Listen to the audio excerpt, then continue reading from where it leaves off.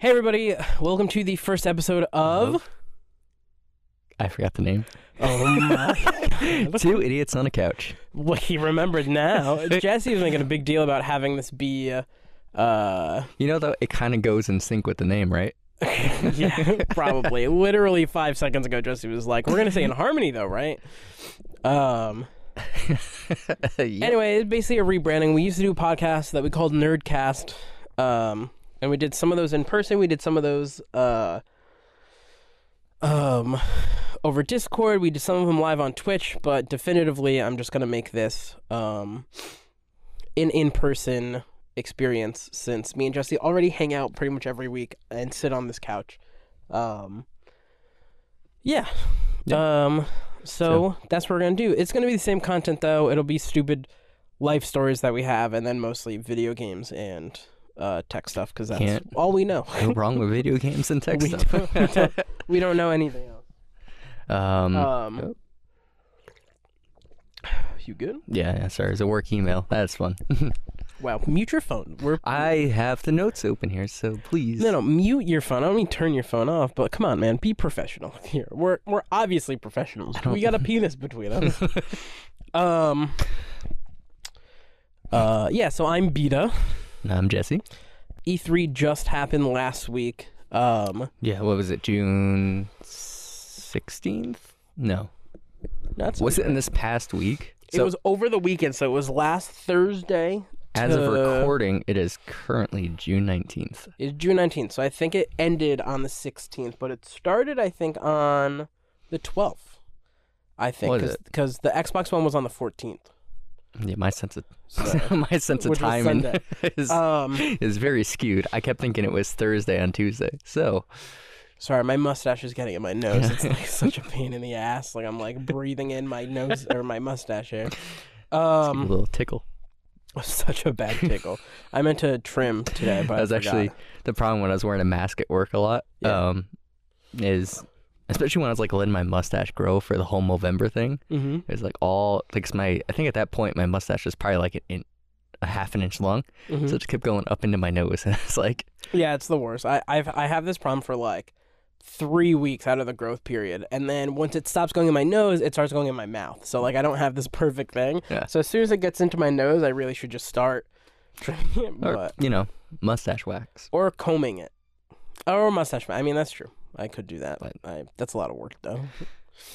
I put in minimal effort. Most people can tell when they look at me. They could just be like, that guy, minimal effort. Like you could just tell.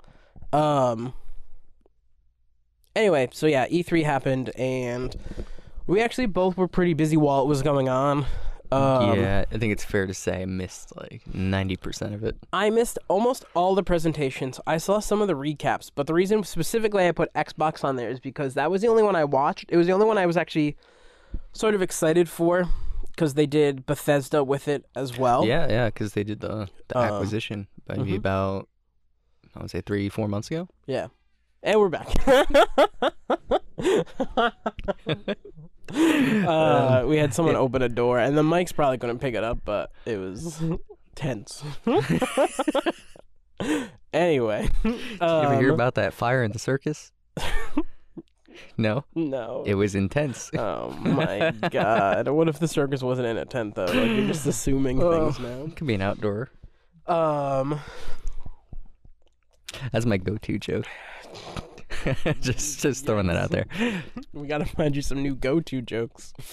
Yeah, anyway, so Xbox was the only one that I was really excited for, and I did start watching it, and I knew that it was all digital, like everyone was doing their own thing, like at a soundstage somewhere, so there's no audience or whatever, like they weren't in-person presentations, so I knew it was going to be a little different, but I was so impressed, and I actually like this format way better. No, I agree with you. Kind of like similar to how Apple's taken the approach to like their conferences, which is all digital. I much prefer it that way because it's not like you're gonna be going off some like crazy, weird, gimmicky script, right? Where everything's just kind of back to back to back. I think I kind of get Apple's though, because even though the tech demos are obviously like scripted in a way, yeah, they still like have failure, so you can tell that like those things are Sure. are It's like it just real. shows you're human. Yeah, right. It just like you can tell that they actually had to make a product to do that.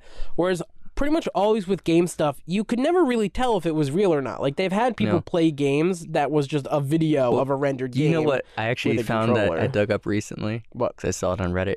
It was the Kinect demo for what they call it back then, like Project, not Lazarus, was it? No, Lazarus was. Am I thinking of Mass Effect? No, Project Lazarus was. I mean, that was a thing in Mass Effect, but Project Lazarus, I actually think was a real thing for Xbox. I think that was the name of HoloLens, though. Oh, okay. Well, whatever the code name was for the Kinect, whenever it was, and they announced it, and they had like the in-person demo, and they showed like the Star Wars, like the guy waving around the lightsaber and doing like the Force blast. It was like that was very, very weird. Yeah, like game stuff has never tried to like tell the truth in a way, you know, like because that came after most of the tech stuff already came out. So all of these conferences were usually just games. It was all video, so they knew that if they had to do something, they had to either perfect this piece of the game if it was live gameplay. Well, two things come to mind, just right? fake it, you know. Two things come to mind. One where it was the Halo 2 demo. Yeah. Which I didn't play Halo 2 until very late, but a lot of people said that, or from what I heard, was the Halo 2 demo was like a mock representation of the game. Yeah, because it was the game way was different. Far from developed. Have you seen that demo? Yes. Yeah, that demo was so much better. Yeah. Like the game is really good. Like obviously Halo 2 is like a fan favorite game. Yeah. But you could put away dual wielded weapons. You could like it looked like there was like some sprint like and dodge and like things that just weren't in the game. It just seemed like that stuff was there. Yeah. And another game that comes to mind is definitely BioShock Infinite, where apparently that was far, far, far from its actual release. Yeah, I mean, E3's always been a place to, like, obviously have pre-rendered things and things that weren't, like, actually possible. And, like, tech conferences have always done that, too. Like, Apple, Microsoft, like, all these places have done things on stage that never come out or, like, you know, don't pan out the way that they actually wanted it to. But I think games have always gotten away with that anyway. So having it be digital now, where they don't even have to do that, like they knew that they weren't going to be showing off like gameplay, and if they were, it was just going to be pre-recorded gameplay. So they really like fed into that. So what I liked about it is like when you have a normal game presentation, it's like person comes out and they're like, oh my god, thank you all of our fans for being here, like we know you're excited for what's coming up, exposition for 10 minutes, like all right, we're gonna tease something out. We have this really massive crazy game that you're excited for. Everyone's like, oh, it's the game we're waiting for, and then it's like Sparkles 2 and they're like, no one wanted definitely it. sounds like an Ubisoft. Like, you know, it's just like or even like Bethesda, like as well, like, you know, all these conferences have the same thing because there's games that people want, and they're like, oh, are you ready? We know everyone's super excited for this game, and you're like, oh yeah, like I'm so excited, like, oh, new Elder Scrolls. I just think like, you know, that's the format to follow. Yeah, that's the format to follow, right? No, sure, but that's like, to me, that was always like,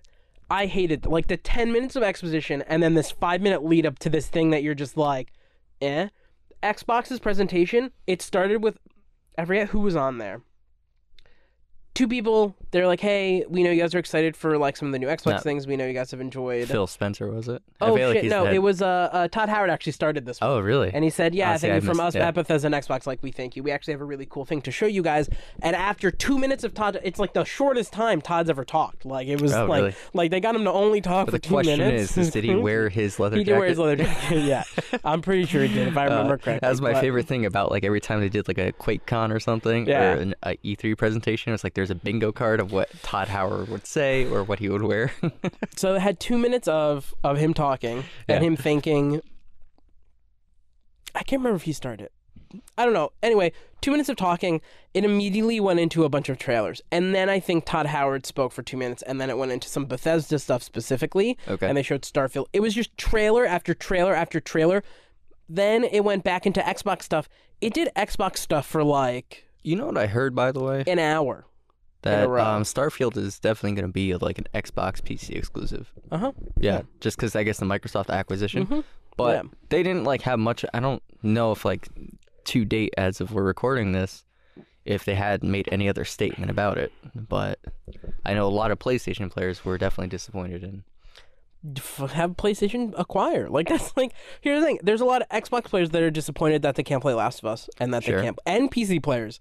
Right. At least with Xbox, they're getting a majority of players because they're getting the PC players and they're getting the Xbox players. Right. So if PlayStation wants to be competitive and have their things and have people be less upset, they need to move some of their stuff onto PC. It's really just a big benefit for PC players, but I don't mind that per se. No. Because at the end of the day, PC players are always just going to buy things on PC. Like, I think there's very few PC players who go out of their way to get a console just for a specific game. Right. Because at the end of the day, they're just going to play games on PC. Right. And that's it. No, I know a agree. few people who just want consoles, but I also guess in this day and age too, where you have a shortage on just about everything, it's kind of hard to do anything. yeah, we can't even get those now anyway. Yeah. But yeah, like I just think, like, especially because PCs range so much that if I'm going to spend $2,000 on a PC, I'm not going to go out of my way to spend $600 on a console. on a console as well, I mean, like, I have a PS4, but I waited until PS4. I think I got that for $199. Like, I waited until they were on sale. Yeah, because they were $299, and then they went on sale for Sometimes $100 I forget how cheap these go for. Yeah, I mean, like, after the first 3 years, they dropped drastically, but that's, after all, like, the cool games, because they're already starting to work on, like, next-gen stuff. Right, I think they were already announcing the PS4 Pro when I got that, because it's a slim. And then they were already talking about the PS5. Like, that was already, like, on people's minds when I got that. So, it doesn't even have the fucking 4K Blu-ray player. So I can't it does not. fucking use it. The Blu-ray or the UHD player. Which we just found that out recently because I bought the Lord theatrical and extended edition of Lord of the Rings, the 4K 4K Blu-ray. UHD. And I want to watch it so bad. Like, I think I'm actually going to order a So the 4K 1S. Blu-ray player. Oh, you're gonna order? I guess that makes sense if you want to. Like, if I can find, because here's the thing, I think a 4K Blu-ray player is like $150. So if I can find a 1S that's $199, then I might as well do that. But I think the 1S that I think is currently $199 doesn't have a disc drive, so it doesn't have the Blu-ray player in it. Give so it and take it away. Yeah, I'll have to wait till it's on sale. But yeah, I was so shocked. It was literally it was 90 minutes of just trailers and barely any talking. Yeah. Like, it was just like a few minutes of talking and then trailer. Like, bit of talking from Bethesda. Trailer. I definitely missed a lot of the games that were announced. What I do know is that a lot of the games that they sent were coming to Xbox One or whatever they call it now, Xbox One X. Will definitely be available Game Pass day one.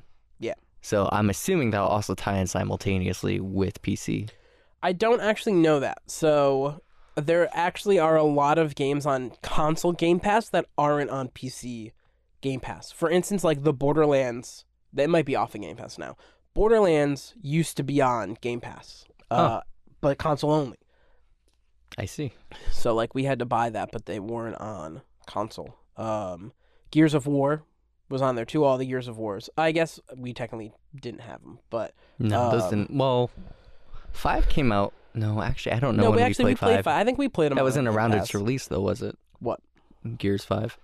Yeah, it might have taken a while for it to go on Game Pass. I don't actually know, though. I feel like we played it close to launch, but not, like, at launch. We did wait a while. But yeah, there were a few games that were on console Game Pass and not on... I think it's like 4 times the amount of titles, actually, because there are more games that come out on console than that do on PC. Like, there's a lot of smaller indie devs that just make console games and not PC games. And a lot of those indie devs that do make them for PC don't sell on the Xbox store, so they don't go to Game Pass on there. But because they're already selling on the Xbox store, Xbox just gives them a deal and says, like... I see. For this much, we'll put your game on Game Pass and all this stuff. Because if it goes on Game Pass and then goes off of Game Pass, there might be people that go and buy it. Like, I bought Metro. Yeah, I was going to say there's a few games that I was like, oh man, I really enjoy this, but I would like to own it indefinitely. Right. Now, Metro was definitely one of them. I actually think I don't buy a lot of new Dragon games. Age. I bought Inquisition. Because I played Inquisition. Actually, I didn't play it on Game Pass, but I bought it based off your recommendation. I just haven't played it. Inquisition. Oh, that's right. Yeah, you played for 2 minutes. Yeah, I think like you've launched it. I just don't like games with swords, guys. That's Jesse does not finish games if they have swords in it. Jesse has never finished a game that has swords in it, so he can't. If it's I shouldn't say it because he's beaten Fallout 3 and New Vegas, and those do have a sword in it as a weapon. does lightsabers count? No. Damn. I guess it kind of does though. Because you beat Jedi Fallen. Yeah, I was gonna say because that was a fun game though. I think that was a joke of it because you started playing Knights of Old Republic, the first one, and you didn't finish that either. So we said that laser swords don't count either, or they do count because you didn't finish it. But, I definitely have to be in the mood for that, like specific type of game. Okay.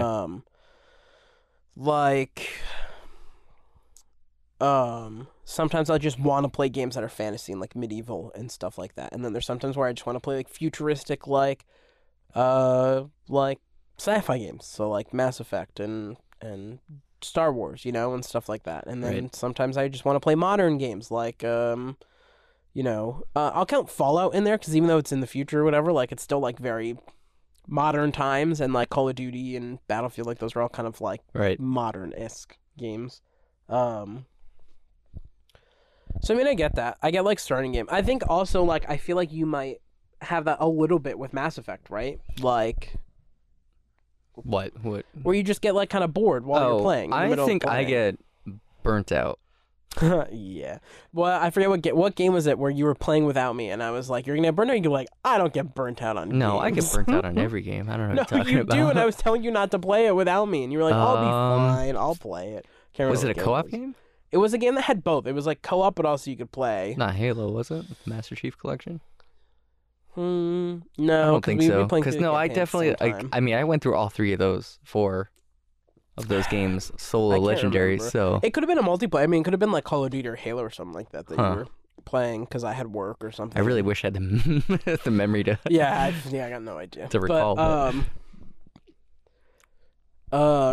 Yeah, like I definitely had that with Mass Effect because I remember I played Mass Effect. I wanted to go back to it like, I don't know, like maybe a year after I had played all 3. I was like, oh, I want to go back. But a year wasn't long enough. Like I went back and I was just like, I kind of know what happens. Like I kind of don't want to go through the fluff of the game and Then, right before they announced the Legendary Edition, I actually had reinstalled 1 and installed a bunch of mods for it and stuff like that. And, like, 2 days after I started playing it, they were like, we have this new trilogy. Yeah. And they're re-releasing Mass Effect. You know what? And I was like, shit. Kind of makes me wonder, and waited, just so we don't stray too far off topic, because while we're talking about EA games, now they have EA Play on Steam. Yeah. Do you think they'll ever bring over Game Pass to Steam and it's like a similar subscription service? I actually do think that that's a thing. I think I was talking to our friend Pogo about that. And because I wonder if that alone, because a lot of users from what I know, don't like the Xbox Store. I think how EA Play started was it started with EA games coming back to Steam, and then they introduced EA Play. Xbox has already had Microsoft games come to the Steam store, so I think the next logical step is. I think Game the Pass first game I can store. recall coming to the Steam store was Halo Wars 2. Gears 5. I think 2 on the Steam store. Halo Wars 2, sorry. I think that was recently to the Steam store, though. Maybe? Unless you're talking about when it came out. If you're talking about when Halo Wars 2, because that came out in like... No, when it released to the Steam store, not the game it released. I think Gears 5 released first. I think that was a big thing. That was on the Steam store? Mm-hmm. Oh, I thought it was the first time... It was the first multiplayer game, the first Gears game to come to Steam. Because they had specifically not done Gears 4 on Steam. And it was going to use Steam server, or like use Steam as its client like the API to and all that? multiplayer. Yeah. And it was cross-platform, so if you had it on Windows, you could still play with Steam players on, whatever you were playing on. And it was technically cross-play between consoles and PC, but it was only co-op. It wasn't full. Right. Multiplayer. But that was around the time that they were coming out. Like, that's around the time Fortnite started toying with the idea of doing cross-platform. Yeah. So we were like, holy shit, like Gears of War, and then it was just co-op, and then that's when every platform just I would like to add on to that. That is a really cool feature. It kind of ties in a lot of like... so, I feel like that definitely ties in and eliminates... I know there's still a lot of like talk on the internet of like, oh, whatever console's better, like PlayStation's better, microwave is. It gets rid of some of that talk, but also it allows friends to not have to be tied Right, so to divided. a console, Like, right, based on like, hey, do you play Fortnite? And it's like, no. Oh, I do, but it's like I can't play with you. Unfortunately. Right, like if a kid is having Christmas come up and their friends are like, "Oh, I'm getting a PlayStation for Christmas," you're gonna be like, "I want a PlayStation for Christmas. 'Cause I want to play with my friends." Just not that long ago, the Master Chief Collection did the cross-platform update, and I was like, "You're like, oh yeah, maybe we could play with my uncle," Yeah. and I was like, "Oh yeah, that'd be pretty fun." We haven't done that yet still, but I always talk about playing with them. But so with, I guess back to the Game Pass on the Steam store. Mm-hmm. You know, you said because EA Play was just their introduction of coming back into. Yeah, so it was Jedi Fallen Order came to Steam. That was the first EA game, I think, to come back to Steam. And then every future release after that started coming to the store. And then in just one weekend, they announced they were like, sweep, the entire EA library is coming back to Steam now. And everyone was like, holy shit. And then they introduced EA Play.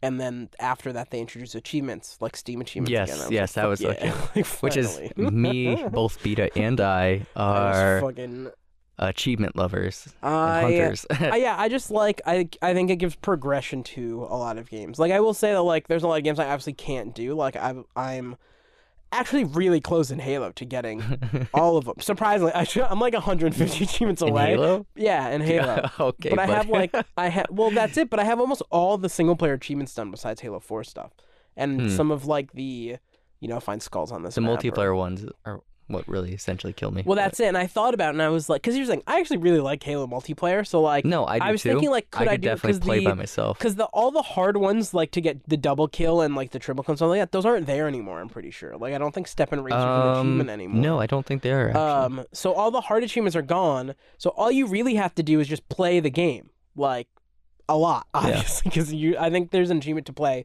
2,500 multiplayer games.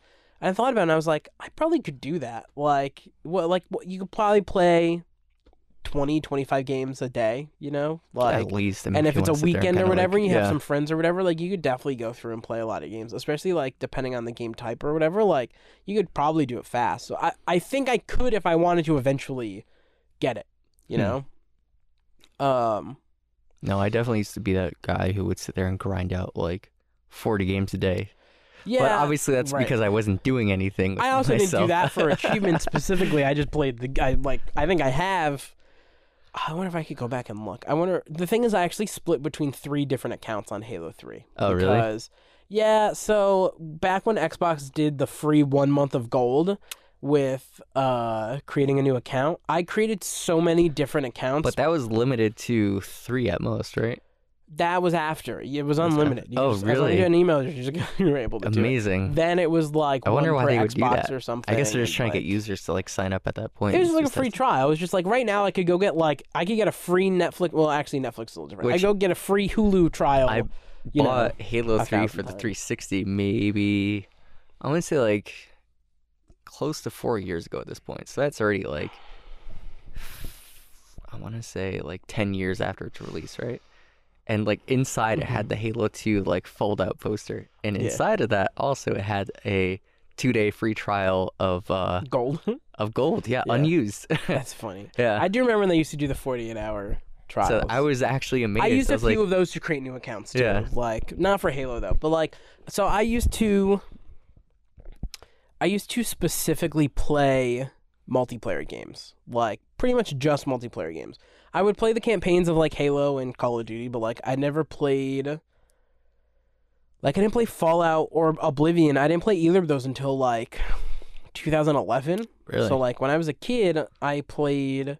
Yeah, it was I think I played Fallout 3 right before New Vegas came out. Really? And I played Oblivion after I played Fallout 3. So I played in the span of 6 months. I had caught up on all these Bethesda games that I had missed because I had played Oblivion and Fallout, and then New Vegas came out. I remember I was in biology class in my sophomore year when I was talking to my one of my friends, and he was telling me about this experience of Fallout 3, and I was like, "What? That's not a game." Yeah, there's all these things you do, pick locks, pick pockets, place a on grenade someone. The thing that I saw it was an achievement because with the old Xbox dashboard, you could see people's achievements. You could see what they were playing and stuff as well. Are you talking about the Blades or no? It was after the NXE it was or the whatever? NXE. It was after the Blades. They're playing Fallout, so I had like clicked on it and I just looked at what achievements they had just done, and it showed the one that you get for putting a grenade in someone's pocket. Yeah. And I was like, what? That's a thing? Like, it was like place a live grenade in someone's That's what I pocket? heard about. And I was like, crazy. what? That sounds cool. So I immediately, because I had GameFly service at the time, and I immediately added that to my queue, and I played it, and I loved it. Yeah, GameFly was expensive. My dad, we had that for a few weeks, and my dad was just like, "This is not." But we only had one worth game it. at a time, so I think we had one game at a time, but it was also just like, you finished most of the it wasn't helpful for him, and it was also like more than like Netflix at the time. It was just like, right. By the time we could actually play the game enough, like we had to return it or keep it, and then it was just well, like, the thing we should is, just like, buy the game at that point. Well, yeah, I agree with you. Because it was like $15 a month for one game. I definitely held on to the games like for more than a month period. So right. But I feel like I got my money's worth out of it when we did use it. Yeah, I think the reason like that's not a service anymore is because I think it makes people think it's a value when it's really like. Well, I guess it's kind of like if you were to buy like 1 month of EA Play as opposed to buying the year. Well, right, because now you could just do that, right? Like now, like I feel like that's a better deal. Even though you're only playing one game a month or whatever, you still have access to all the games. Yeah, you have. So I could install as between many like as you 6 want. different games, right? If I wanted to, I could. Because I've done that. I definitely can say I got my money's worth out of that so far. I 1,000% did because I've played all the Battlefield campaigns. Yep. I found Dragon Age. Huh? You played 4? The campaign for 4, yeah. Oh, I see. I had that. I've owned that game now for. Actually, funny enough, when it was on Origin, they offered all the DLC for free for Battlefield 4. I don't know what year this was, but they had all the DLC come out for free. But it's like the catch is you had to buy the game. Yeah. But then maybe a few months ago, or actually probably within the last month or two, Twitch Prime is offering Battlefield 4 for free. Just like a few months prior, they did. No, 4 before they did 3. Actually, that might have been in the last 2 weeks. Come to think of it, so like, oh, that's cool. Maybe I'll give the game a try someday because I own all the DLC. Yeah, and I think it's actually still fairly populated. But yeah, now with EA Play, you just get the premium with all the DLC. Right. But if my service to EA Play ever runs out, I own the game. Yeah. In its entirety. But I would say I definitely enjoyed Mirror's Edge Catalyst, which got a lot of hate in the beginning. That was a very fun game. I think it's because I haven't played them, but I know that I think people didn't like it because it was different than the first one. I'm going to say not too much. I think it was a skill progression system is what changed it. Mm-hmm. But more or less, I still think it tied in almost the same. I think it also, people hated it a lot because whatever was canon in the first game, they got rid of. But the environment, the storytelling, all that was great. I downloaded it. I have not played it yet. So that, Need for Speed, what was the new one? Or newest one? I think it was Heat. No fucking idea. It was like in the Miami setting. So that was fun. Or I say Miami. I think it was Miami. And then Jedi The Fallen Order. Yep. I actually bought that game though. I bought it when it came, like day one when it came. I have yet to try Andromeda, but that's on my list. Andromeda's a lot of fun. It's way more fun for gunplay. But we'll talk about Mass Effect later because we actually have like a whole. So there was that. I actually bought my EA Play subscription because it had just ran out, and then the pre-orders opened for the Legendary Edition. So I bought the full year of EA Play just to get the discount. Well, you're also finishing Titanfall. That's another great. Yeah. Oh yes, that was a good game too. Titanfall is so good. It's a short game, but it's a really good. So like really good game and fun game.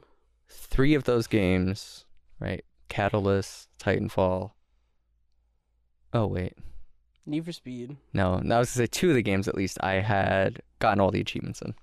Oh yeah. Before the EA Play ran out. I'm super close to getting the Dragon Age achievements. I think I only have 1 achievement left. Yeah. And it's because I have 2 achievements left. It's because I neglected like part of the game for one of them, and then for another one I missed like one section in the DLC, and I only what game was DLCs it once. Where I beat you to the finish of getting the achievement? No, it was Titanfall 2. So I told Jesse to play Titanfall 2, and he started playing it, and he was like, "Oh, holy shit! Like this game's really good." And I was like, "Yeah."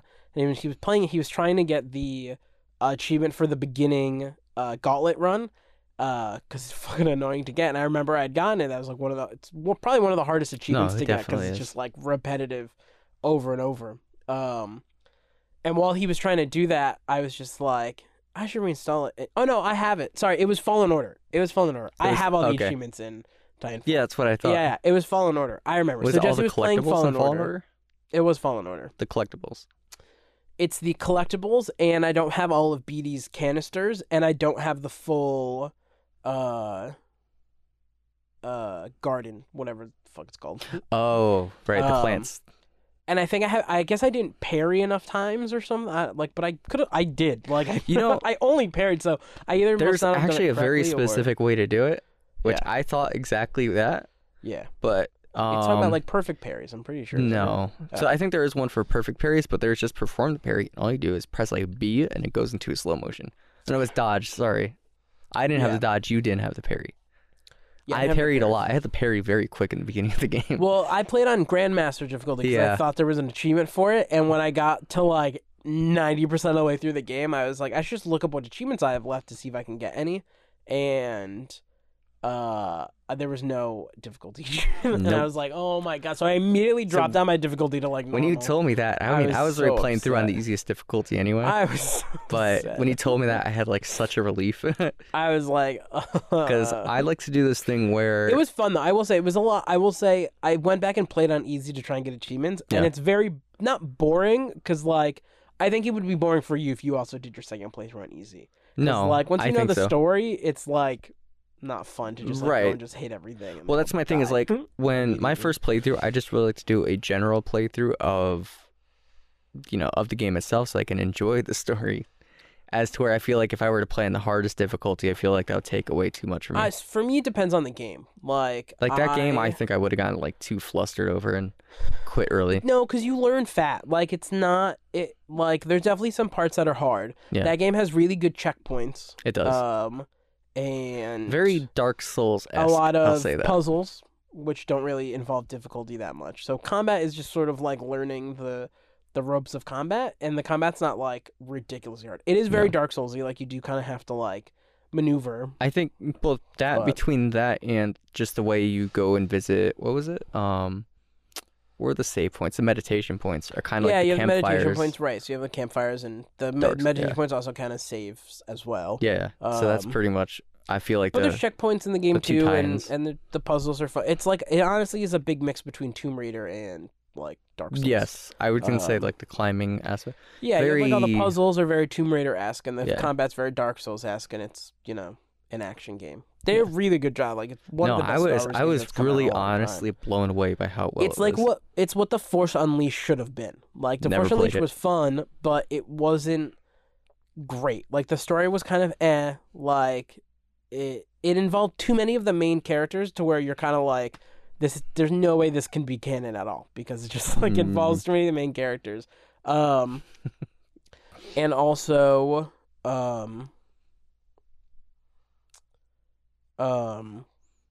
it just like it tried to have puzzles and stuff like that with the Force powers, and it really didn't like pan out well. Yeah, I didn't play the game to have a fair. Whereas the puzzles in this game were actually like pretty good. Like you had like a lot of really good platforming puzzles with like your jump and having to slow time with that, or even just like pushing stuff with the Force powers. Yeah, even like having to pull something out to then hop on something. The one that comes to mind is the wind puzzle with the giant balls. That whole tomb though was really cool. That was. Yeah. I thought they're all gonna be like that. Some of them were more or less like that. So actually, if you replay the game again, you go back. There's more stuff that you can get now because you have different Force powers. Yes. Yeah. Yeah. Which is cool. So that was the one that kind of irked me. Was actually, was it the same level? I'm not a big fan of that actually. By the way. What? I don't like when games make you go back for things. No, definitely not. Especially in a different like playthrough. You know, there's like, one I'd rather be able to do everything in one playthrough, like in one game. There's one level that had like the stasis thing, and it like kind of like froze stuff midair. But like the second, like there was like these flame balls that touched water, they would like it just I don't know, just die out. And there was like even like the slightest drop of water that you see like dripping from the ceiling would like kill it. Yep. And that got me so mad. Yeah, I definitely don't. I'm not a huge fan of games where like I think Mario was like that too. Like I don't know if you remember, but Super Mario Sunshine. was like that. I only If you played that wanted on to the collect- emulator, and when speaking of that, I guess when they announced the All Stars bundle, Yeah. I wanted to buy it, but I couldn't justify the price. So Yeah.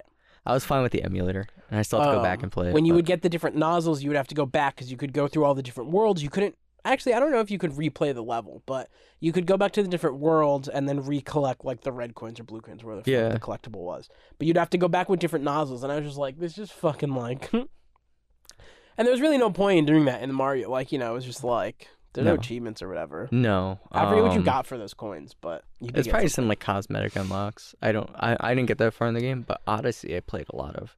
But speaking of EA Play, though, because we're about to get off Transition. But you were talking about Game Pass coming to Steam and everything like that. But I actually think that's one thing that Xbox does so well. So Xbox announced that all of these games, and pretty much, I want to say like 90% of them are coming to Game Pass. Xbox is, I think, really like pushing forward this. I think they're really pushing forward like the future of gaming. Like, I don't know how good it is for the developers, for instance, if Game Pass is like a thing. You know, I always like, kind of I don't wondered, know. like, do they make money on that? Well, Because, like, my thing is like, sure, maybe people pay for it and don't use it. I think they have to make a deal with the developers in order for the game to be there. I think some games it might be cheaper than Because, others. like, I was going to say, like, these brand new AAA games that come out, like, I don't know, Gears of War, for instance, where it's like they could be making $60 plus tax per game. Yep. And it's like, but then there are people buying Game Pass for, like, when it was still on beta on PC, whereas, like, they're paying $5.99 a month. So think of it like this, though. Think of it like Netflix, right? Yeah. You have Netflix, and Netflix spends billions of dollars making their own original shows, right? Which they also I'm sure pay they're- billions of dollars in licensing for popular movies. They used to pay a bunch of money for Marvel movies and Star Wars and stuff like that. Sorry, Yeah. my hand's getting tired. I can't find a Um, comfortable position to hold this I have in, my so. stomach, so I'm fine. We'll have mic stands at some point, I'm sure. No, I kind of like this, though. I think it's like a very... You do you, man. But I think that obviously that's profitable, right?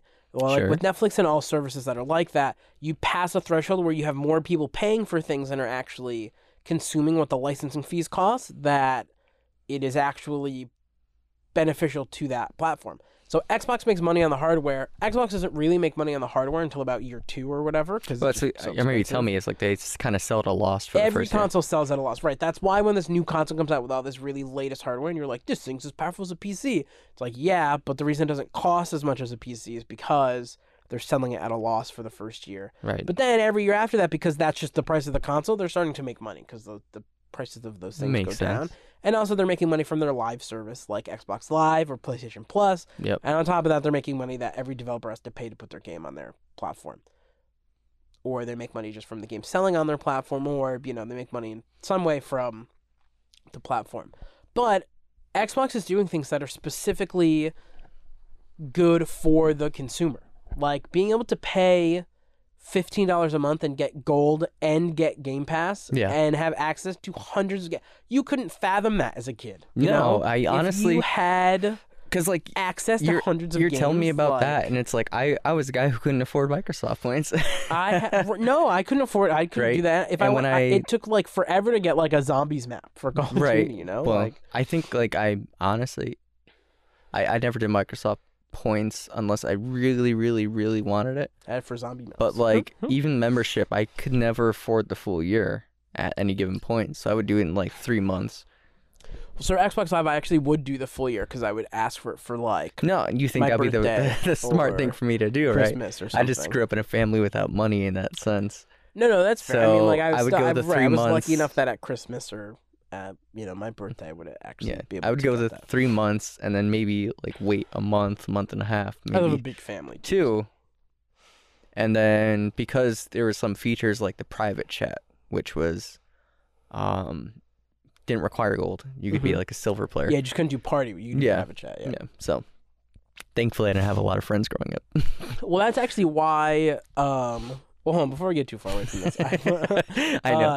I do just want to Transition. push that Xbox is doing a lot for. I think that's why I was also excited to just watch their press conference because it was trailer after trailer after trailer. It was like 36 games, and then it was all of these are coming to Game Pass pretty much. Like day one, these games will be on Game Pass, and that is like crazy for gamers. Like and I think that was actually because people went to PlayStation for a long time because PlayStation's games with gold that they had, like they had their free 2 games that you got every month on PlayStation. They had some ridiculously good games. Like at one point, I think The Last of Us was free. Yes, if I recall correctly. At one point, I think some of the, I know, like, they announced when Rocket League was still pretty brand new and still, like, very much in its hype. Yep. They had that on PlayStation Plus. Yep, that was free. And that was, They've had God of War, I think, at one point was free, either, like, older God of Wars or,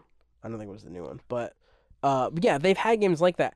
I think that's what pushed Xbox to have this service. When the service first came, first of all, having Play Anywhere, being able to play on Xbox and PC, that was really cool. That was like one of the first things Xbox did, and I was like, this is insanely good. Yeah.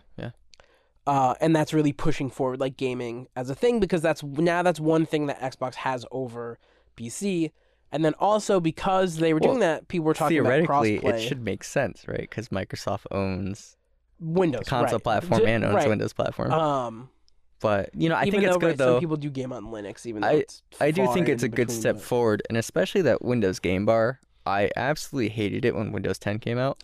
Now they're making all of these like little additions, like now you can have the recording, now you can have achievements, the recording, now you have friends list. Yeah, it's very much the volume sliders when they actually coming work. together. Yeah, it used to be really terrible, and I used to immediately turn it off because it sucked up resources. But now they actually got it under control.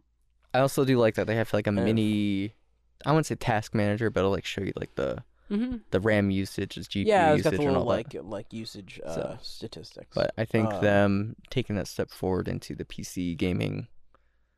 Yeah, market. I mean that's huge. I think that's huge. I think that's gonna push PlayStation to make a lot of changes. I think PlayStation's gonna come out with a service like PlayStation Now, but it's they gonna kind of already have. Well, because like you had the thing where if you had your PlayStation turned on in the house, you can stream it to your PC. Sorry, I meant more in the game. I think no, but like I mean, if that's already like kind of like something that they have, sure, right, that place, they could can just have easily... it. I mean, they came out with the PlayStation controller with the PlayStation adapter for PC, so that way you could specifically use your controller on the PC. Doesn't Steam for those games? Big Picture support PlayStation controller? They natively? do, yeah, but you still had to hook up your thing. You could Bluetooth it, but Bluetooth didn't always pick it up. So this specifically connects like with your PlayStation, and it's a much better, stronger signal because a lot of the stupid Bluetooth adapters don't really work, and a lot of computers don't have Bluetooth. Right. Especially cheaper motherboards don't. I kind of lucked out with that one, but but with that, you still needed a PlayStation. Yeah. Like I needed a physical PlayStation to be turned on right. and connected to the internet in order to play. Right. And it still was limited to 1080p, and it still was limited to having to stream over the internet. Right. So if you're in the same house on LAN, it works better. But we had some friends who did it from their house to up at school where they were, and it worked okay. Like, you could definitely not play multiplayer. There are definitely points where if just something happened in the house and the internet fluctuated for a bit, like, your game would pause, like, you would pause in your game. Yeah. Like, it was a bunch of fucking lag. So it wasn't great. Like, if they actually bring you could hook up your Steam ID to PlayStation, and you could hook up your PlayStation ID to Steam. Was that more so for like, what was the purpose of that? I don't know, but they did it 10 years ago. Like, like it was forever ago. The first ago. game I can think of was Portal 2. Yeah, it's just, you could, like, that was my thing is, like, you can, if you have that, just work with Steam to get your game. Like, because here's my thing. Xbox doing what they do for PC players, especially because games like Halo weren't on PC, you can only make money, You have a game that is already out, that already is a cash cow. Yeah. If you add it onto a new platform, you can only make money. Even if you're putting it on Steam and they're going to take a cut, you could still only make money from it, Which is why I think they ultimately put it on Steam, because that's just more people that are going to buy it and can make money. Right. You can only make more money. Now, is this like after the period of waiting or like instantly on release kind of? that you're talking? Well, I think now they take that into account, right? So I think when they Sure. were going through their back catalog, like Halo Master Chief Collection, you can only make money by doing that. So with PlayStation, if you're going to take The Last of Us 2, The Last of that would Us, sell like hotcakes. Honestly. Uncharted, like if you're going to take Yeah. all of those games, Speaking of, you can only make money if you do it correctly. what game? They started bringing a few games over. Horizon Zero Dawn, Between Two Souls, and Beyond Two Souls. Beyond Two Souls. Sorry. But that wasn't like, that was a PlayStation exclusive. Mhm. Yeah, same that with went to Detroit Epic. Become Human was a... Yeah, that went to Epic Games Store. Both those are on Steam first. now, though.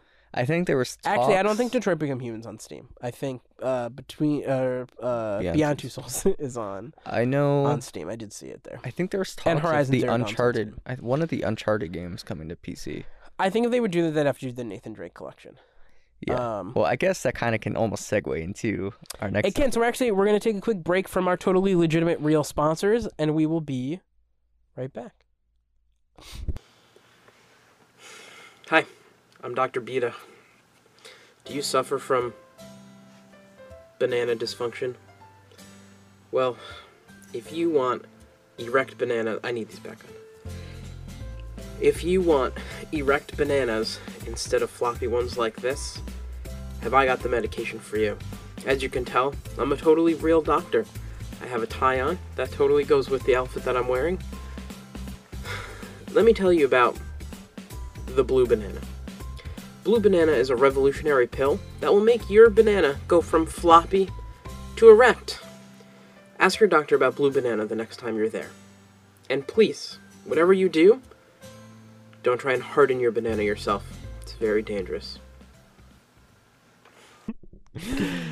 Alright guys, welcome back. I hope you enjoyed that totally real sponsorship. I'm sure the main actor was handsome.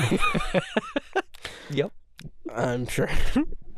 So Yeah, so we're going to get into our next topic, which we alluded to a little bit. But we talked about Mass Effect a little bit in the previous segment, and they just released the Legendary Edition on May 14th. I have just beaten it. God, it's been- I'm watching a few... It's almost been 2 months, but It's it's been a month. It's been a month and a half. I mean, like, a month and 5 days. Yeah. Yeah, just round up. I just beat it. I'm watching a few streamers who are playing it, and they're on the third one. I've actually really enjoyed a lot of streamers who haven't played it before play it No, yeah. for the first time. What's also like when we were talking about the DLCs, and I didn't own the DLCs for the game, Mhm. and just playing all these like it's a fresh. Yeah, because I had played 2 and 3 when they came out on console, so back in 2012 or whatever. But I actually don't even know if I beat 3. I definitely beat 2. I just wasn't invested like in the story because again, I didn't play a lot of story games back in those days. So I tried to play the first one and I was like, this sucks because I'm a kid. And, No, and it was also yeah, it was just like, when you're playing Call of Duty and Halo, going to like combat like Sure. that's a little weird. It's funny because And- you say that, but I definitely burnt myself out of these multiplayer games very quick, like back around that time. So I when did. I played this when game I for left myself. console, I went to PC, which is probably around like 2011ish, Mm-hmm. and I had gone strictly to single player games for like a good No, that's what 4 I did. years. I got burnt out by sweaty PC players after like a year of having my PC. I'm just like, okay, never again. Like now I'm only Yeah. playing single player games. But also because there's way more single player games, you can do way more single player stuff. Like I have gone legitimately 3 times the amount of playtime because of definitely. mods Definitely. on most games, you know? Right. Like even like Andromeda and Dragon Age and stuff like that. Like I was able to I think I played Dragon Age Inquisition. I've done 2 full playthroughs of that game. Like fully where I did 100% of the stuff. Maybe on the second one I didn't do 100% of the stuff. I did all the important stuff. 2 full playthroughs, and I probably wouldn't have enjoyed going through playing it the second time if I didn't have like cool mods for weapons and mods for like crafting and some visual mods for just like clothes and stuff like that. Like I probably wouldn't have gotten nearly that much time. And then I also started like 3 or 4 new characters just because I was adding in new stuff for different classes, like new powers for different classes, or like things that let you combine all your classes and play everything. So there was so much stuff I got even out of that game that wasn't really meant to be modded, you know? Like Yeah. specifically I have like 1,000 It's funny different because characters in Fallout. you say that, right? And I remember back when, I think it was Battlefield 3. Well, I'll get onto that after. Yeah. But because we're talking about, that'll be another topic that I actually included in here. But because we're talking about trilogies on release, not too many games come to mind, and most of it's been like remasters or remakes.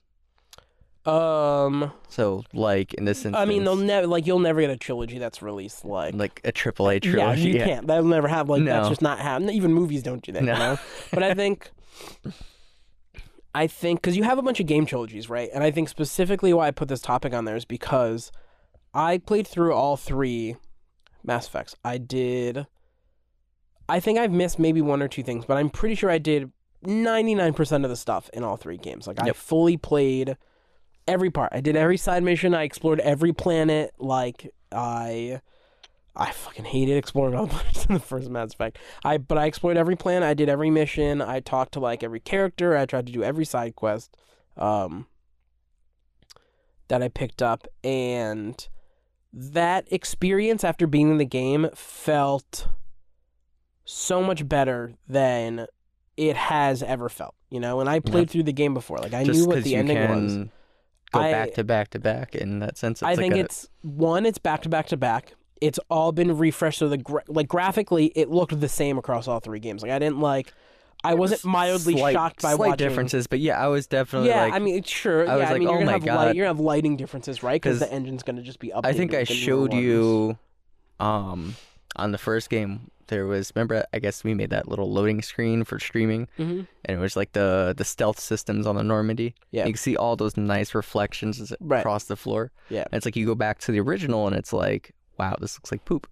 Yeah, I mean, definitely all way better than their original parts, but it was definitely a big step up. But like, there's some parts where I was like, wow, this still looks kind of cruddy. Yeah, I mean, like you can't update every single thing. No, like I know. there's still limitations in I'm sure what you can do, and there's probably still engine limitations because I still think it's on UA3. I don't actually think. Yes. Yeah, they're all on UA3, so they still had to use that because it is just a remaster. It's not a remake. Yeah. So with that being said, when they brought it over to the Legendary Edition, did they put it on 64-bit architecture, or was it still?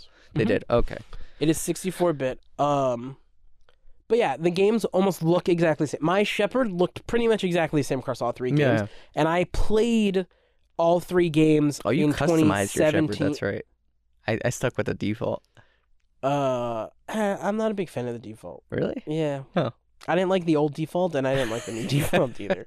Even for the male Shepard, I'm not a huge fan. But interesting. I usually just customize the hairstyle. I usually don't customize the face that much. Yeah. So my face is usually the same, but I'll say most of the face editing in any game, give or take, kind of sucks. No. Well, I will say Mass Effect was good. Even in the first Mass Effect, the face editing was good. For what it was back in 2007, it was ridiculously good. For now, what they updated to is actually really good too. I think BioWare's always been actually pretty good about. Well, I'll say this: when faces. they did Inquisition and they show off that character creation, I was blown away by that. Yeah, that was cool. I even have stuff that lets you do more. Like I have a mod that lets you. Cause I know there's mod it even more. I'll save that for another topic too. But specifically with you playing back to back, all the graphics are pretty much the same. Like having your Shepard be look exactly the same is incredible. Especially because I played all 3 games back in 2017. I played them all back to back to back, and I installed the mods to make them all have higher graphics because they have what's it called?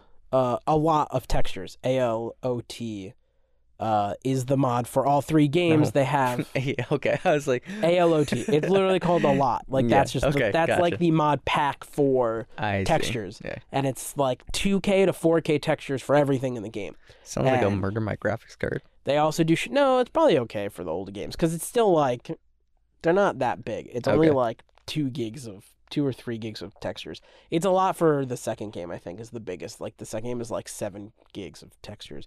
There's also shaders. You can import different faces and stuff like that. Like, they have a lot of eye fixes and stuff like that. So I downloaded all of those mods for all 3 games and played through.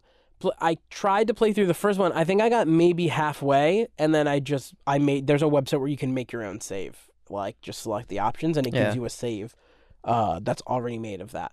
because I played through like half it and I was like, I can't do this. Like it's just unplayable. Like I could not. No, play it was like I think like the repetitive scenery is what like it was drove just like me to well, almost it was insanity. just the gameplay was bad. Like it was just hard to play. I just didn't want to like. I didn't want to play. Like it sucked playing any class but like soldier in the first Mass Effect. No. Like it just like I it was feel really bad that especially like having all these weapons that you can't use. You know, like I feel really fun. bad that they like kind of like went on this little. I don't know, just like this whole thing, this announcement where it's like, hey, we're improving the Mako's vehicle controls. And I went in game and I immediately turned it off because I thought the new controls sucked. I was okay with the new controls. Yeah, I didn't like it. I actually liked it way better than the old one. I didn't like it. I did not like the old controls for the Mako. They both sucked. I mean, they both sucked, but I did like you. It felt way more grounded. I liked it feeling more grounded than it flopping everywhere. No matter like. what, though, I kind of always feel like the vehicle is going to tip over in some sense or not make it up that 90-degree I flipped over hill. the vehicle in the original game. I flipped over the vehicle constantly. I flipped over the vehicle once. With the new controls? The entire playthrough with the new controls. That was it. Interesting. Once. Maybe I didn't go off enough like hills. You might have had your camera control thing turned on weird or like just like boosted at weird times or something, but like because I did it because I ran into like a sniper tower and boosted at the wrong time and I flipped and I ended up stuck upside down. And even that, like you're able to rock back and forth and like flip yourself back. No, if you held the space bar, it would turn the vehicle over. At least on I PC tried that. controls. Mine didn't. That didn't work Oh, really? But like I had to like rock back and forth, hold space bar, and then like boost. And the then, one like, thing I didn't like is before it was a simple press to activate the boosters. So you could press it, it'll leap you into the air, and you could press in midair again to like get like a double jump kind of. You can do that. No, I could. You have to hold down to activate. No. Yeah. No, I didn't have to do that. I did not have to do that. I was doing that all the time because even when you're boosting, if you're trying to get up a mountain, you actually get up further up the mountain if you tap it instead of hold it. Really? Yeah. You didn't have to hold it. Maybe your keyboard's broken. No. He always faults me into this. I'm just saying. Like, it's a very user specific. Yeah, because I specifically used to just hold it. And same for boosting too, because if you boost if you boost in bursts, it actually gets you further before the boosters like run out of juice. So if you're like trying to go up a mountain and you can like tap and tap, like boost, and also I could double jump as well. You didn't go much far because like the jumping didn't really like get too far. Like it was not. That's the thing. It was like the same momentum kind of. But anyway, yeah. So I had played the game. So I had skipped 1 because like I couldn't have played it. I went to 2 and the textures looked really, really good. And I was able to play through that. And then I had played 3 with the texture mod, and it was really, really good. But the character changed so much over all 3 games. Even if with the textures, like going from 1 to 2, I was like, my character looks just different. Like, you know, and even like the voice sync and stuff was so much different. Yeah. All of that seemed like almost, you know, coherent. Like there's obviously some lighting change and stuff like that between all 3 games, but there's nothing like ridiculously crazy about going from like 1 to 2 to 3, you know? Right. I think that was one of my like just slight pet peeves with the game is like they kind of, I guess when they re-released it as the Legendary Edition, they took away the option to change graphic settings because more or less is already maxed out. I wish you're able to fine tune it just a little bit. I think you can in the like any settings. You can still change a lot. Yeah, of I was stuff, trying to find that, but I couldn't. Because you can also, I think in 2 and 3, you can actually unbound the Omni button. Like, you don't need a mod for that. You can actually just change that in the any settings. I don't know why that's not a key configuration in the settings, but I guess they added that into the any for 2 and 3 because it's fucking annoying. I still hate that. I wish they made those improvements, but because it's a remaster instead of a remake, like, I get it, but they made other improvements that I just wish they, like, followed along with that. But to go along with, well, I don't know if you said it in this section or just the last section, but you talked about not having the DLC, and now you have the DLC and stuff like that. I think that also is a huge point of why I think this is a great thing to do. Because, one, Mass Effect's like one of the greatest trilogies in a video game. Of course. Like, I really can't think of another, like, trilogy of games that is as good, in my opinion. I honestly can't really think of many that, well, re-releasing as a trilogy, like, altogether, or like re-releasing. You have Halo, like I'll count Halo, like Halo's like a saga, but like I'll count like Halo. I think would count, but like that's good. Not as good as Mass Effect. It was cool that they re-released those for the Master Chief Collection. I also thought it was okay that even though they took their time to space out the PC releases, that was fun. Like to be fair, but they're all like a month or two apart. I mean, to be fair, it wasn't originally slated to come out on PC. So I mean, I get that. Like they did release all of it together on Xbox when it came out. Two other games come to mind, which would be the Spyro Reignited Trilogy and the Crash Bandicoot Warped. I think it was Warped. Mm-hmm. So those are the only other games I can think of that came out as a release in a trilogy. Mm-hmm. Nothing else comes to mind. Yeah, I mean, there's other things that you could, like Borderlands had the Handsome Jack collection. That is true. Gen, and that was 1, 2 in the pre-sequel. Did that include all DLCs? Mm-hmm. Oh, it did. Nice. Yeah.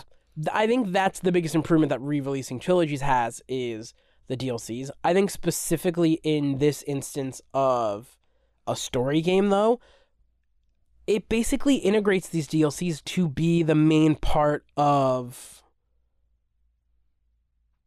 the story. Yeah. Like, well, I think it was. I was talking about we won't spoil it, but there is a specific DLC in 3. There's actually in 2. There's a major DLC that I think very specifically should have been part of the main game because it actually adds quite a bit and leads into a lot of stuff in 3. Can you give me a hint? Because I'm kind of blanking here, and I just beat 2. Well, I can name the actual DLC. It's the Shadow Broker DLC. Oh, okay. That should have been in the main game. Yeah, that definitely. 2. Like, because it leads into 3. Yeah. Like, there's a huge character in 3 that, like, is affected by that DLC. Right. And I didn't ever have that DLC, so when I went back and I played in 2017, I played Mass Effect 2, I didn't have any of the DLCs. No. Well, because obtaining it on PC was very odd.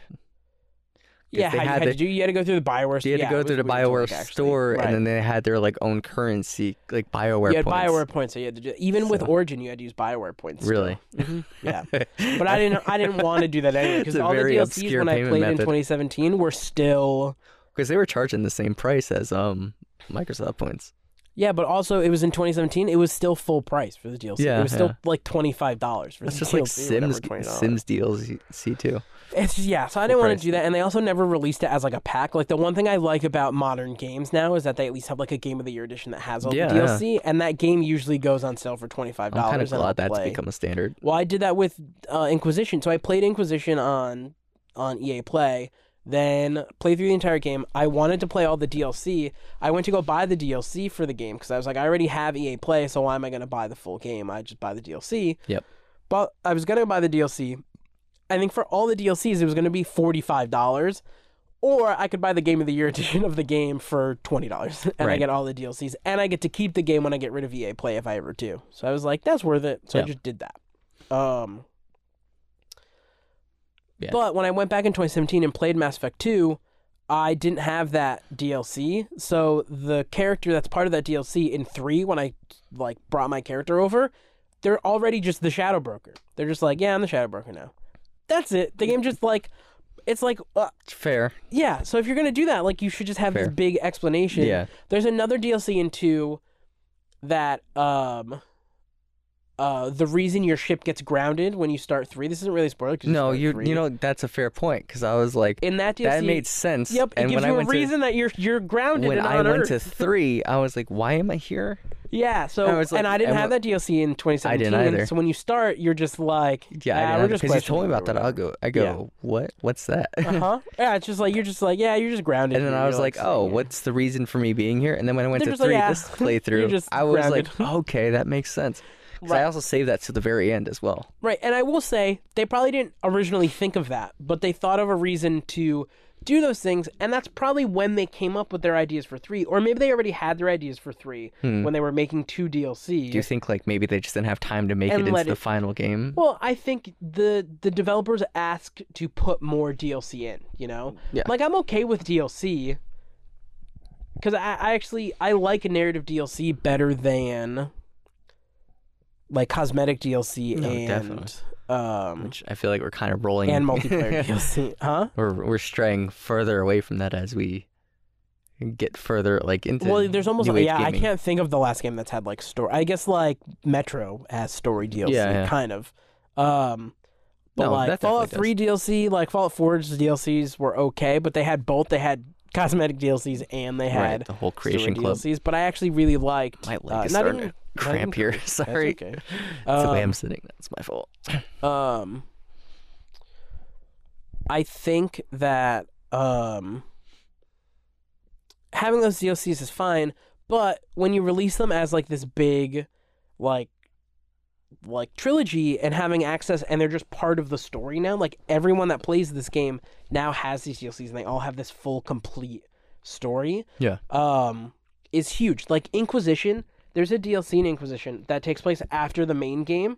Like you beat the main game, you like go to the end, and then there's a button you push that says start this DLC, and you go like, okay.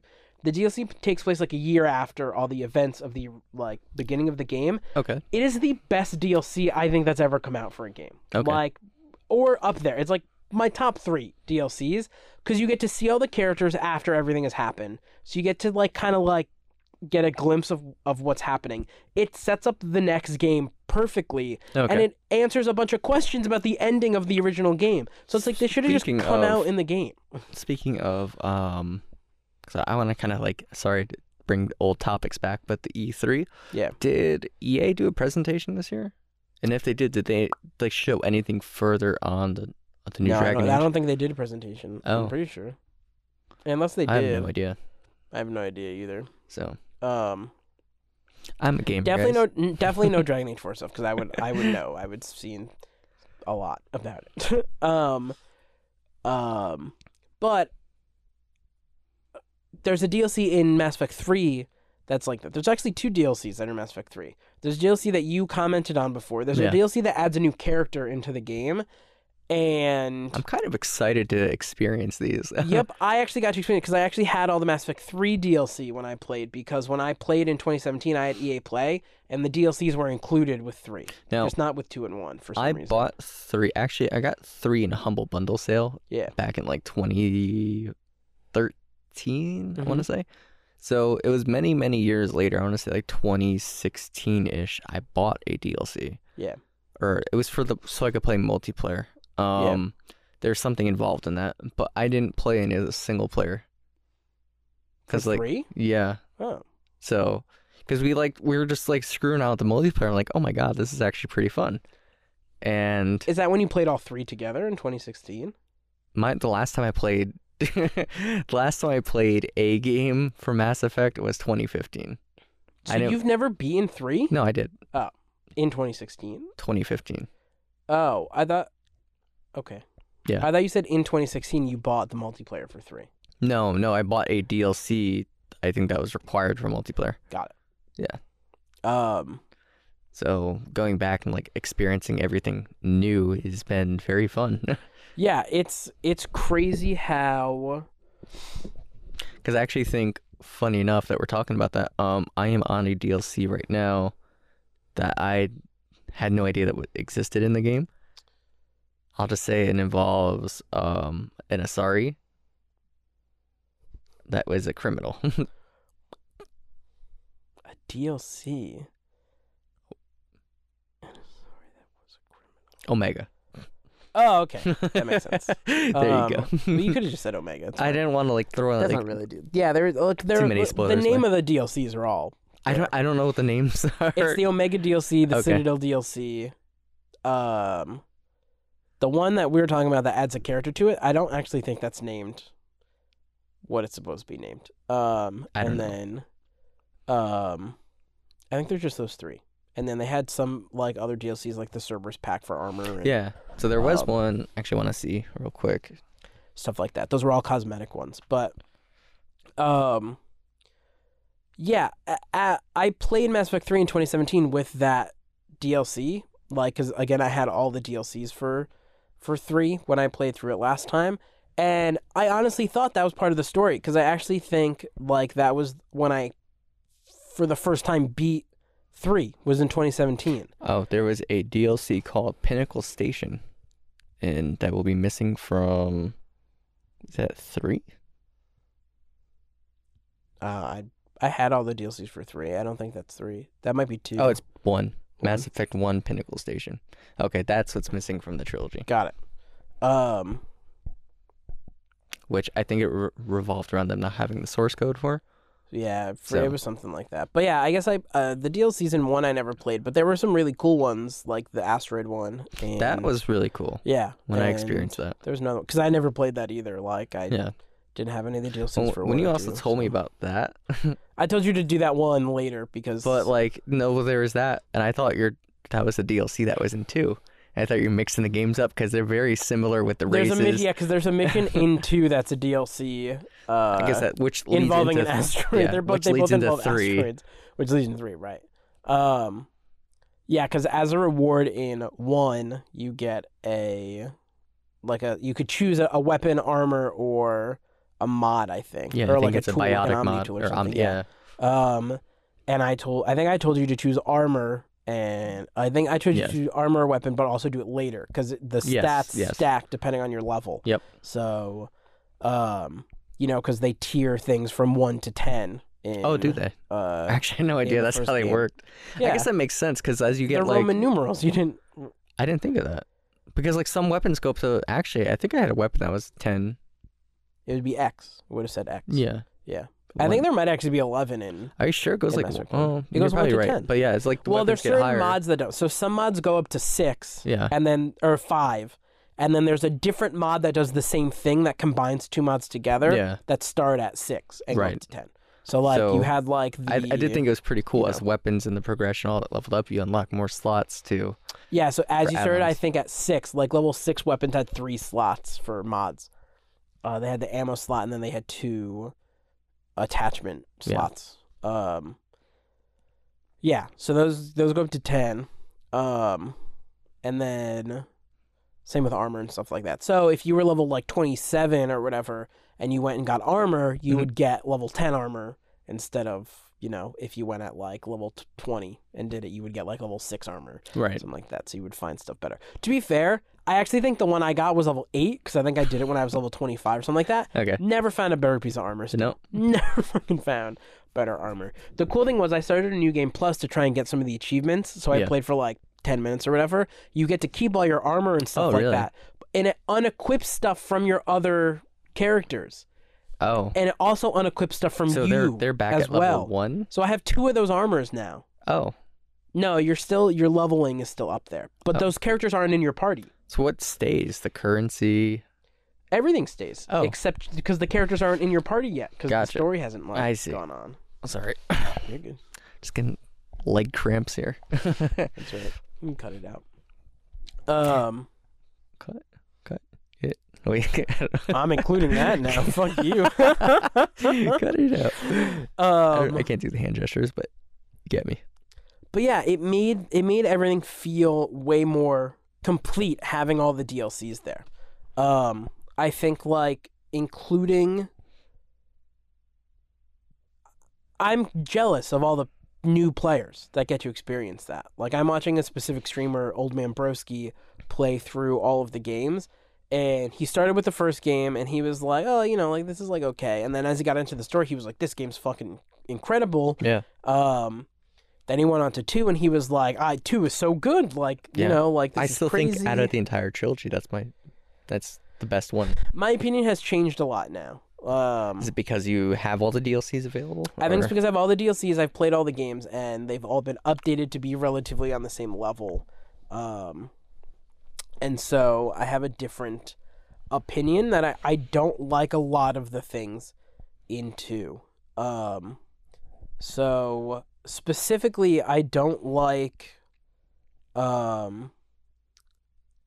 were just doing this because they needed to put out a game that was relatively on par with like what was out at the time. So they took 2 and they made it way less open world in a sense. Right. And they sectioned off everything into missions, and they have the end card screen, and like you finish a mission and it goes mission ended, like your summary and stuff like that. Honestly, when I played that game for the first time since like I want to say probably like late 2014, before I got into 3, I was like, what is this? I was like, I don't remember this. I do not like the mission screen. I definitely don't because it makes the game feel a lot smaller, segmented. The story's still good. Here's the thing that Mass Effect 2 I think has the best in all 3 games. Characters. Yeah. I think all the characters are legitimately written really well, and their loyalty missions are all ridiculously good. There was one character I didn't really care for. That was Zaid. Well, that's a DLC character. Yeah, so, I know. But even Kasumi was better. I didn't get to play with them the first time I ever played Mass Effect because I didn't have any DLCs for Mass Effect 2, so I never got them. So those, I don't want to admit to it, but I did buy them afterwards. But I definitely did pirate the 2 DLCs. No, it was just a simple installer. No. I feel like at one point I might have pirated DLCs for other games like earlier, like maybe some of the Fallout 3 stuff, if I remember correctly, because that was really easy to do for Fallout 3 because you just had to input the data file into the mod folder, so it was really easy. But I can't remember if I did that because I might have gotten the game a year for Fallout when I had. I definitely did for New Vegas, but I'll say there's one thing I didn't like about now having all 3 games available in one instance. It's like the inconsistency between how they represented like the Citadel, right? Yeah, sure. The way it looks, the way it looks, and just like how the areas you can roam around. So it makes sense. If you look at 1 and 3, they're actually the same. If you look at the windows in the hospital in 3, no, that's sure. You can see but a it's lot like of it embassies, being the same. which I guess kind of makes sense. The embassies make sense because all the embassies got destroyed. Right. So, but the thing is what I don't get is from 1 to 2, is you're still in the same embassy. No, you're in a different spot. No, it's the same. It's I can tell you for a fact it's the same because I sent you that screenshot. And when I panned out because of the photo you're mode, in similar floors, but you're not in the same like area though. Like you're still not like when you go to meet the council, you don't actually meet them. You meet them in an office space. In 2, when you go to 2, because when you first in 2, you go to the Citadel to meet Anderson and Udina. That's the original embassy. You meet the new council or the old council, depending on your choice in the first one. Right. You meet them in their office through hologram. You don't actually go see them in person. But that embassy, that Udina's office, is the same as the first one. It's not destroyed though, because you go by taxi though, and you can look at the windows. They're the same. But wasn't that where? No, because remember, you're talking about you go to the Presidium to meet the council. Yeah. You go to like the Citadel Towers to meet the council. Right. And then you have the embassies where you go and meet them. They're separate places. Like they are 2 separate places. Sovereign only attacked like that specific tower where you ride the elevator up. Yeah. That was the only thing where I just don't understand like the reasoning for changing Udina's location entirely. They probably moved him to just and, like, separate even buildings. CSEC as well. Unless I'm assuming CSEC. Well, they changed CSEC because they changed the procedures. Now, when you walk out where you land, you're landing in a different docking bay now. Yes, that's what I was saying. Like, unless you're just in whole separate. So 3 and 1, you land in the same docking bay because they're still rebuilding the docking bay and stuff like that. Because you gotta remember, stuff did get attacked still. Yeah. Okay, so that makes more sense when they were doing that. Yeah, 2 is everything's being rebuilt into. They even talk about that because you can talk to Commander Bailey.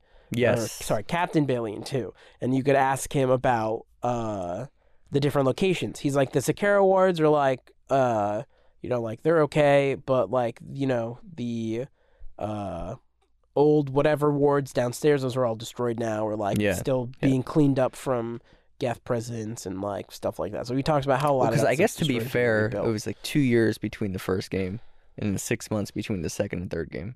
Yeah. So it makes sense. Yeah. Because 2, at the end of 2, everything's being rebuilt and almost rebuilt. Also, I think when you go to the Citadel, you're at nighttime. I'm pretty sure. They also say in the first one? Second one. I mean, honestly, because I think if you look outside, you see night. Like if you go to like one of the windows that shows outside, it looks like nighttime. So I think that might just be a 2. It's a lot darker. Like 2 just takes place at a darker point. I mean, it's still like the inconsistencies are a little weird, but no, I guess now I'm actually kind of talking about it rather than just thinking about it. It makes sense. Yeah, because humans took over CSEC, or like a majority of CSEC, because they were the ones that saved the Citadel in like the attack or whatever, and they obviously became part of the council and stuff like that. Here's one inconsistency that I don't like, and this is a bit of a spoiler, so if you haven't played Mass Effect, like, spoiler alert, we're gonna get so we're using this as a spoiler, but not the other thing. What other thing? The DLC. Oh, I didn't say the names. Or like I didn't. No, even but we're gonna talk about this. Yeah, I'm specifically now. Well, All now right. we're having a hard point of like this is fair now enough, fair spoiler enough. talk. Fair And enough. I'll add a little graphic at the bottom that says Mass Effect spoiler. Okay. You at the end of the first game can choose who you want to be counselor. Yes. So I always choose Anderson. Yes. He makes a way better option. Then in 2, he is the counselor. Like he is like on the council. Yep. You talk to him, he does things, he sanctions things. Beginning of 3, he's not there anymore. Yep. They don't ever mention now Ujina's counselor no matter what. What the fuck happened? They don't ever talk kinda about makes him me- changing. Like it, I think they just like, I think they needed Anderson to stay on Earth, so they needed him to not be counselor. So they were just like, that's just. an I'm sure inconsistency, though like, we're fuck talking it. about this because what I do love is when they make like things that don't have like an in between in games. They eventually make a comic for, Mm-hmm. and I'm pretty sure there's a comic that would probably explain that. Yeah, probably. I mean, they're probably the If not, 6 like, I think there is a comic some that novel. talks about the 6 months in between, like what Yeah. happens. So And I'm sure Anderson just stepped down to rejoin the military or whatever because he hated the politician life. Because he even talks about in 2 that he hates being a politician. right. So like I can see that, but it's just like I don't like that they did that. no, Like because here's the thing that's really great. Here's why Mass Effect to me is still one of the best trilogies and just RPG story games in my opinion is one, carrying stuff over from every game. It's not perfect. There's things that obviously like you're like I made this ridiculous. Like everyone's biggest critique is in the first game you can choose to save the council or kill the council, and no matter what you choose, it doesn't really have an effect. Like there's no long-term bad effect from You're that. Because if you save them, they still don't fucking help you in 2, and they still don't fucking help you in 3. So it Right. doesn't matter if you save them. If you killed them, people go, you hate aliens, you bastard. And that's it. They still help you and give you things if you're fucking Yeah. Shepard and they're an alien. They still, like, nothing bad comes of either thing. The only big thing that happens is in 3, you get the Destiny Ascension if you save them. You get an extra war asset and some special dialogue That's it. about the Destiny Ascension because it's still around. Yeah. Huh. That's the only thing that happens. And in every game, the council mentions that you save them. That's that's what you get. There's no huge You ever thing. see like that diagram where it's like it shows the doors where it's like A, B, C for like game 1, then game 2 is like Yeah. A, B, C, and then game 3 it's like A, B, C, but then it just leads to one door at the very end. Yeah, that was people's biggest critique for 3. But here's what I think, because I think people think there were a lot more in 1 and 2. There were more choices of dialogue because you had 3. You had option 1, option 2, option 3, pretty much for everything. There were some in each game where you had 5 options, like all the wheels were open besides the middle wheel, and they all had a consequence on like Right. the future of that conversation. Most of the time, it was just 1 and 2. Most of the time, options like middle option and top option, because obviously top option's good, bottom option's usually Bad. Yeah. renegade. Not bad, but just like more badass, like tough, Yeah. like, And middle option was usually just in between and usually led still one way or the other. Like middle option was usually like it still led to a good outcome or led to a bad outcome. You just didn't know what outcome it would lead to, Like it wasn't always just the middle option, which is why I think they just went with good option, bad, like good dialogue, badass dialogue, like Right. because Renegade isn't necessarily bad. Like I've seen a lot of the Renegade options now, and they don't make you a bad person. You're just more of a hard ass, Yeah. So it's more like softy hard ass, like Right. I think like it made it easier for them to write the game, obviously, because they probably had more time constraint and stuff because it was the biggest series and most anticipated game that EA probably like gave them this really tight time constraint and it probably just made it easier to have those options. I still feel like you have all of the investigative options. I actually think 3 does a really, really, really cool thing where if you go into an investigative option, like you go to investigate and you ask them a question, Yeah. it changes the original dialogue.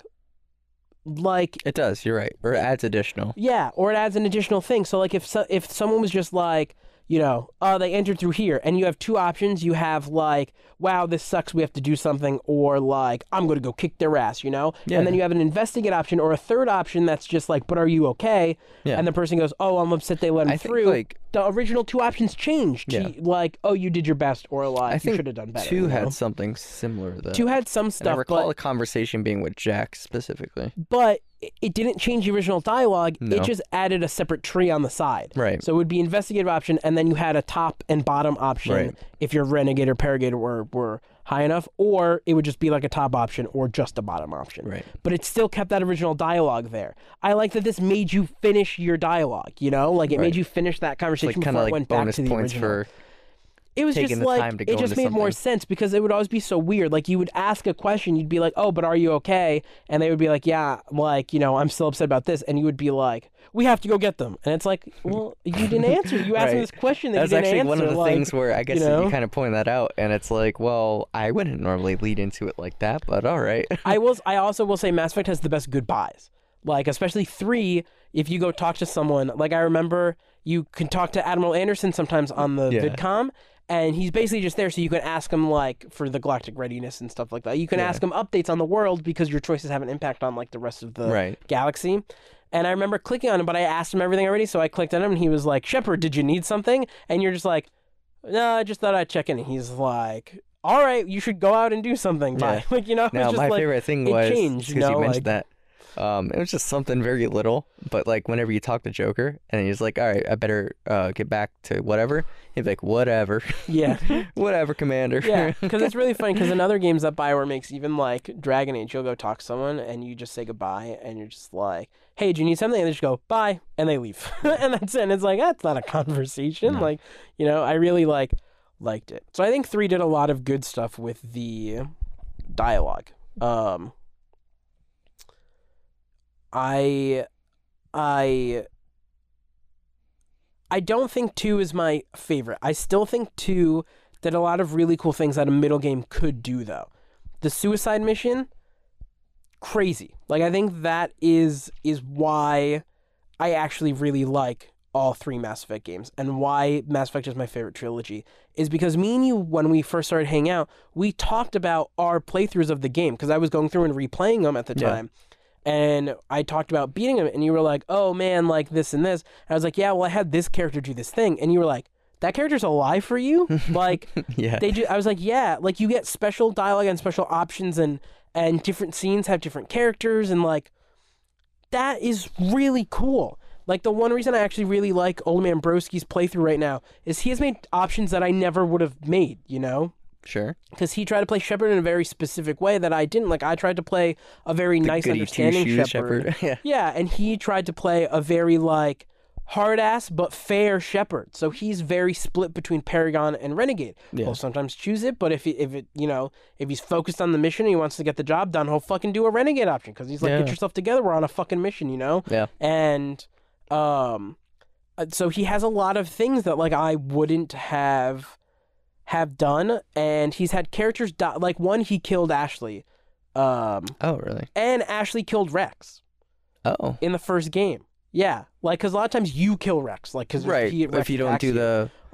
His in this optional. one, Ashley killed Rex, and then he killed Ashley in the mission in the first one. Ending, yeah. And I usually save Ashley. I usually try and save Rex, but if not, it's funny I kill like, Rex. It's weird playing this playthrough. I definitely have more sympathy for Kaidan. I still killed him off. But I learned that Ashley is a big racist. Yeah, in the first game she tells you she's a racist. Yeah. So there's like a lot of dialogue I missed on my first playthrough. Yeah, she's definitely a big racist. I actually like Kaidan because he's the voice actor for a character in KOTOR in the Knights of the Republic, the first one. Okay. He's like a main companion. Huh. So I actually really like his voice actor. So like Karth? He's Karth, yeah, in the first game. They're the same voice actor. And they actually sound exactly the same too. They also have the same temperament as well. Now that you say it, it definitely sounds familiar. Weren't they both released around the same time? KOTOR was released in 2001. Oh shit. Yeah. Sorry, language. 2004. You could swear. Just going there. I think I said fuck like a bunch of times. On language. 2004 was the second KOTOR. I see. Wow. Yeah. Yikes! I was really off in time. But I think that is the coolest thing. And he on the suicide mission. So I on the first time I ever played Mass Effect 2, I accidentally saved everyone. Like I didn't mean to. I just happened to like choose the correct characters and have done their loyalty missions. So I accidentally made all the right decisions, I guess. You know, like I didn't know I was going to do that. So they all lived. For you had a few people, like a few key people that I kept alive die. The only one I can think of, actually, there's just one person, was Mordin. Yeah. That's because I didn't do everyone's loyalty mission at the time. Yeah. And so he played... And the thing is, right, I know that they actually replaced some of these characters. Like, one of the biggest things is if Rex dies in the first one, you have his brother, who is the leader of the Krogan in the second one. It's weird, because I don't think he ever actually... But you get cool dialogue, because in the third game... I don't want to spoil this. You'll see it. I don't want to spoil it. Sure. But anyway, in the third game, his brother's still there. Like, his brother is still a person. So if you killed Rex and you played through the second game, you meet his brother in the second game, and then you have him in the third game. But if you kept Rex alive, you meet his brother in the third game, and you get special dialogue and stuff like that. So I know that at some point you're going to have to replace a character with somebody, right? Sure. At some point something's going to happen, but I think it still makes things easier. It probably opens up new options as well to be able to, like, end something in a specific way. Sure. Well, there was the Asari... What was her name? Oh, God. Samara. You can kill her, save the daughter. Yep. And the daughter's in I guess you could romance the daughter, too. Yeah, you die, though. So I actually... Yeah, I don't know if you knew that. I looked it up because... I read something. It was like someone didn't put a spoiler tag, but they go, it doesn't play out well for you. Yeah, so she says that the reason people have died... Like, the reason people die when she... does the Asari like intimate thing is because their will isn't strong enough. Right. And she says that your will is strong enough. So if you and her survive the suicide mission, she actually does it with you and you die. So what, is it just like roll credits or? I don't know if I watch it or they say it or whatever, but like that is a thing, you know. So I guess you could go watch it. So I don't know how that works if you import your character into the third game. I don't know if it just like rolls back that didn't happen, so maybe that character's like not there. But I think that's what's cool is you can at least see stuff, you know. Like even the absence of stuff still kind of says something about the story, because you have a lot of extra missions that you probably don't get in 3 because certain characters are alive or not alive. Like in Ole Ambrosi's playthrough, Tali died in the suicide mission. I had no idea you could even do that because she's a companion. So does she get replaced with a different companion in 3? You know? Yeah. Like, they actually made all the characters in... I don't know if this is because of the DLC, but like Jack, for instance, is a playable companion. She has a skill tree and stuff like that. Because in one of the DLCs, you actually can go on a mission with her and you can upgrade her skill tree and stuff like that. In 3. I actually found out there's a lot of characters you can upgrade skill trees on. Yeah, so it must replace, like, she might just be replaced. Because it'd be weird if all these people died in the suicide mission. Because you can have a lot of people die in the suicide mission. I was doing the Omega one, and you could do Arya. That makes sense, though. And you could do, what is it, Nima or whatever? Well, that makes sense because they're your only companions. Right, so but it's just, like, playable... companions like that sense. Right, it's like, but that makes sense because like you need them on the DLC. Sure. So like I'm not that surprised. I'm surprised Jack has a skill tree though. She's not a playable character in 3. And the skill tree is different than 2. So they had to make that up. Shadow Broker DLC. Yeah. There's like one instance where you play with Liara in the second game. And I had no idea. Yeah. I never did that in the first one. Because you have to go to the squad my first playthrough. Yeah. And I was like, and when I did this one, because it was Insanity, I was like, why am I getting my ass kicked? I was like, this is so hard. Yeah, she's level 1. And I pressed escape, and I saw the squad menu blinking, and I was like, what? Yeah. So yeah, you learn something new every day. Yeah, so I just like I definitely he's made me want to just go back and play again now. Like, and I don't think every time I've gone through and played the Mass Effect games, I've not wanted to go do that because I don't want to play the first game again. Sure. But I'm really excited to do that. I would love to do a new game plus of all 3 games. I think if I did, I definitely wouldn't be as heavy on the exploration. Yeah, no. I'm definitely not going to do planet exploration. I'm definitely not. Because I also know what missions really have dialogue things. Right. What I will say, though, is what's cool is like the Cerberus missions, for instance. Those are all side quests. Like they're not even big important missions in the first game. But there's some dialogue that still. You get dialogue from it, but that's not even a thing that it talks about in the thing when you transfer your character over. Like stuff like that's cool. Yeah. Like it's not a big option because in 2 you could do the comic where you decided your options, the interactive comic. So you wouldn't actually have made that decision. So that's like a little extra something you get for actually going through and playing the game. Right. You know? So, yeah, I guess, I don't know. There's always like cool stuff like that. Even if it's like included or cut, which I guess is, I want to kind of segue into the next part where we talked about it earlier, how there's cut content. Yeah, there's an Anderson. Yeah, there's an Anderson. Anderson. Yeah, so I guess we're still in spoilers. DLC. So. But in obviously in Mass Effect 3, no matter what you do, Anderson dies. Like it's just part of the game. But like this one extends the dialogue you have with him.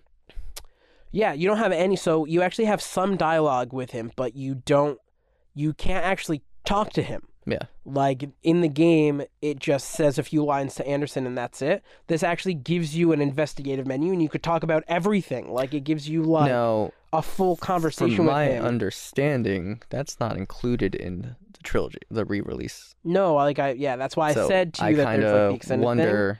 I think it was just cut. Like they just cut it all in general. They thought it was just a better story to not have it. So that was actually one of the reasons when I found out, and I kind of want to, we'll start the segue into the next one, mod support on release.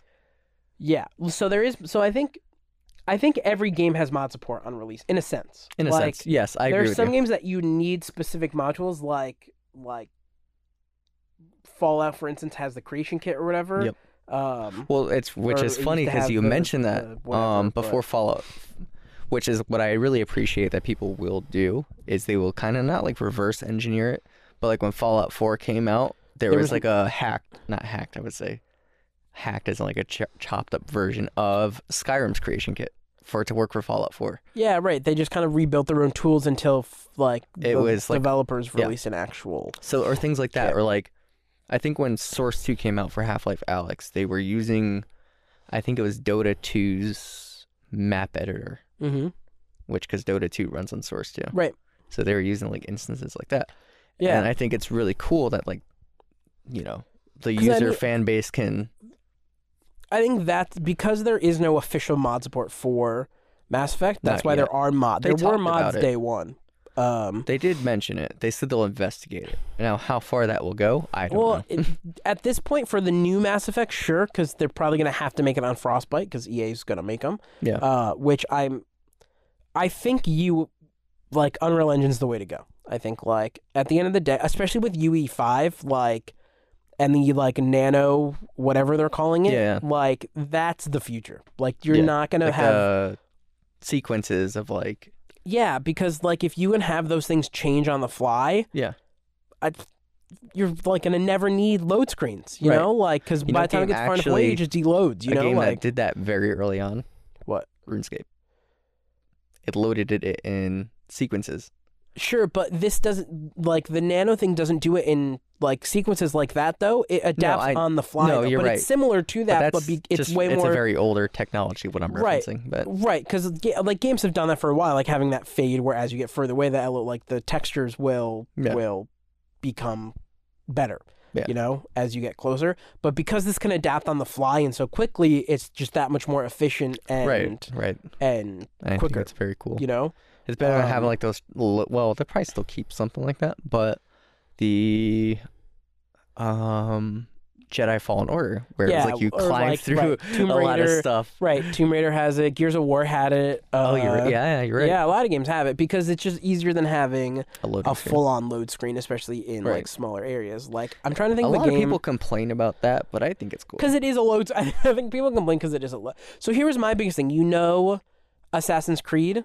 Because I think we've talked about this before. The Animus. In Assassin's Creed, you sit on a white floor in an endless room and you can run with your character. Yes. You know, that's the load screen. Yep. People are like, that's so cool. I was like, how much faster do you think the load screens could be if there was just nothing?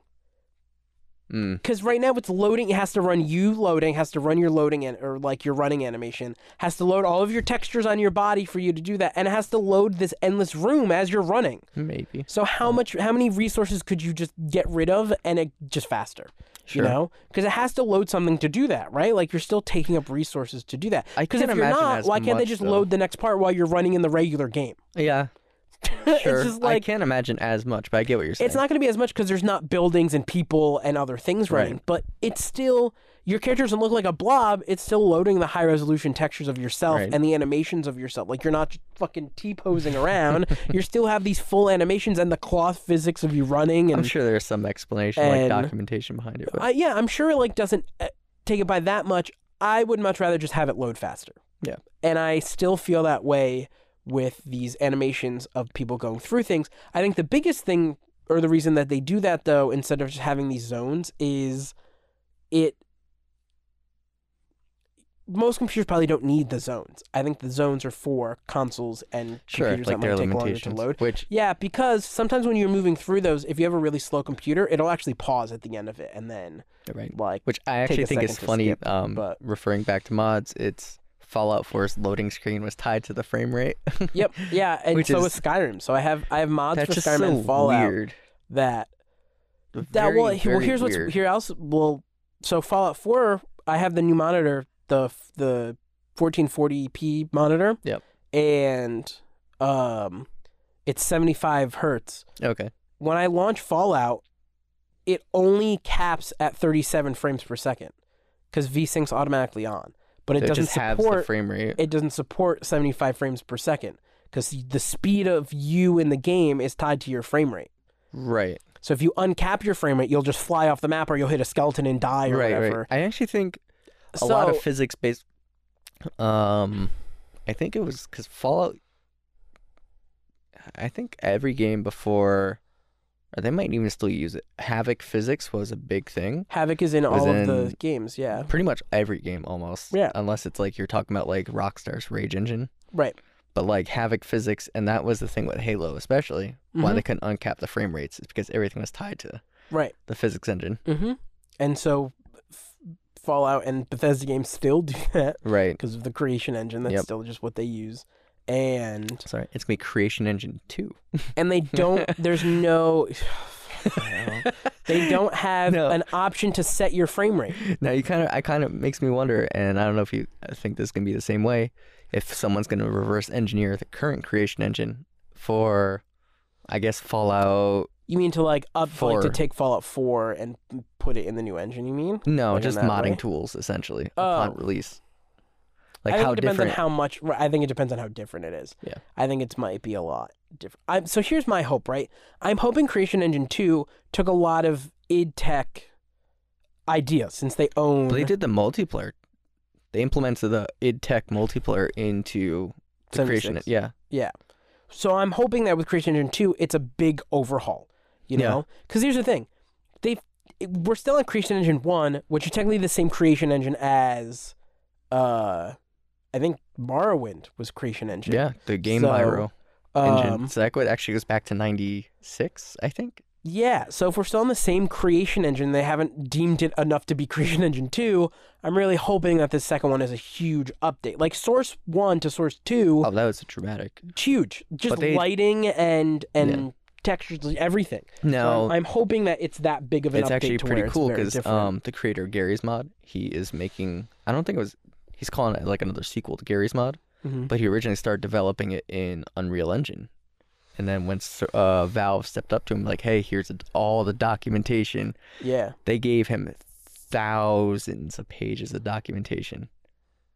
And he was like really impressed by like what the game and engine was capable Yeah. of. Yeah. I mean, like, I can imagine. I think there's a lot of cool things that all of these engines are going to do. I think I've seen enough projects, though, like taking old games from like the 90s Yep. and putting them in Unreal Engine 4 to see that Unreal Engine 4 is so adaptable and easy to do that these fans of these games are making these fully fledged workable things. Right. You know, someone imported What was the game? It was an old Star Wars. They did the podcast racing game. Oh, the podcast. Podcast. The pod racing game. Jesus Christ. Yes, that was They did cool. the pod racing game, which is from like 98 or something like that. But that was a remake, I guess.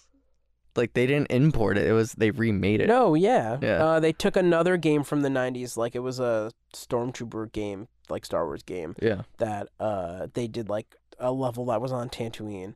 They redid, I think, Jedi Knights as well. I guess it's just the willingness of what fans can go to, but yeah, just But I kind just of think like having the an engine, adaptability. like if you ever heard the story of BioWare for Dragon Age Inquisition trying to adapt Frostbite yeah. to have an RPG system, Yeah. it's just like a nightmare. Like they had Right. such a hard time doing that. The fact that fans can remake these games with these Yeah, but systems that's just like a in small Unreal thing, Engine. right? What? That's like a snippet of No, they're doing. what a but full it's game one is. person Yeah. who's doing this thing. One person's using an Unreal Engine to adapt this thing, Yeah. and a whole team from $1 million to $1 billion company Well, that's kind of their fault can't for not. figure out. That was because you said it was like they didn't have the documentation or BioWare wanted to use Unreal Engine, and EA made a good point. They said if all of our developers use Frostbite.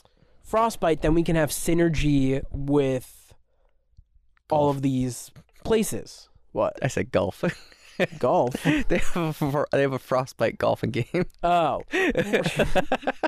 Then they could have synergy, so when another company goes to make like a shooting game and they want it to be third person, they can go to Mass Effect Andromeda and be like, hey, what did you guys do? Like, what did you adapt? Let's pull some of your code and put it into our game. Sure. Or if they want to make another company wants to make a first person game, they can go to Battlefield and be like, hey, shared what did you guys assets use? and Let's do this. Right. But because no one had done anything besides Battlefield in this fucking engine that was Yeah. designed for a first person experience, Mhm. they had the hardest time doing Inquisition. Like, literally the hardest time. It was made for first-person modern shooters, and they tried to make a fantasy RPG system, you know? Like, it was hard. Yep. I think they said they spent 3 years getting a gameplay loop. 3 years it took them. And because it was developed by, I think it was developed by DICE, right? Does Frostbite, or... Frostbite is by DICE. Yep. Yeah, in Sweden. So because of the time difference, the developers from BioWare didn't have time to. They would have 2 hours a day to actually BioWare's talk Canadian French company. I think right? BioWare Austin was working on Inquisition. BioWare has like 8 studios or something stupid, in a bunch of different places. Actually, I think they've like merged a bunch of them, but I think it was BioWare Austin, because BioWare Austin also did the Old Republic as well. Pretty sure. Interesting. But yeah, they only had like an hour or two a day, so that every day would just be like, well, let's just sit on our ass for 6 hours until the other studio wakes up, so we can fucking do our thing. The problem with that, because like, you know, they're not gonna. I mean, I guess they're on salary as is, but no one's gonna want to be on call. Right, and BioWare or EA gave BioWare full access to those devs. So like whenever they were available like that, that's what they were signed to do. But they had like 2 hours a day. So it took 3 years to develop this fucking gameplay loop, you know? And EA was like, you have to put multiplayer in it, you know? And then they tried that, and then they were like, well, this isn't great. And they're like, scrap it. Like now add a story. Like, you know, it was just like all this confusion. It was just like if you just had let them use UE Engine, and just let them fucking do it, like you have a way better game, a way better experience, and the story would have been so much better and more well thought out. Unreal Engine 3 was great, and like they would have been using 4. 4 took 3 and just stepped up, and I was like, this is better. And now 4 is just or 5 is fucking just like random leagues above for this. But yeah, like I think like those games. Like I think all these engines are great, and I think Creation Engine 2 is going to be good. I think they're going to have a way better weather system for the next Fallout game. Or actually, that was like one of the big things that they advertised in 76 was the weather system, right? So I think like I will say the gun mechanics in 76 feel way more modern, even more than 4 did. Mm-hmm. Like I liked a lot of those improvements. Like it felt more like a way modern shooter, and 4 felt like a way more modern shooter than 3 did, but just like. I feel like it's on par. I forget when you have a game like Rage, you know, that has ridiculously good, smooth gunplay, that if you have Creation 2, hopefully they adapt it. Or Doom, right. Just being able to adapt that into this new engine. I think like Creation Engine always has looked beautiful, like in its own way, because it never went for hyperrealism. No, it went you're for right. like this stylized look, and it always looked really good. It had some optimization issues. I gotta say though, that's the one thing I like about like, I know a lot of game companies are kind of like leaning towards Unreal Engine, but each engine I itself. think the worst thing is like they're not. But yeah, sorry, go ahead. No, well, That's my problem. agree to disagree on that. But Well, each engine I do like has their own uniqueness to it.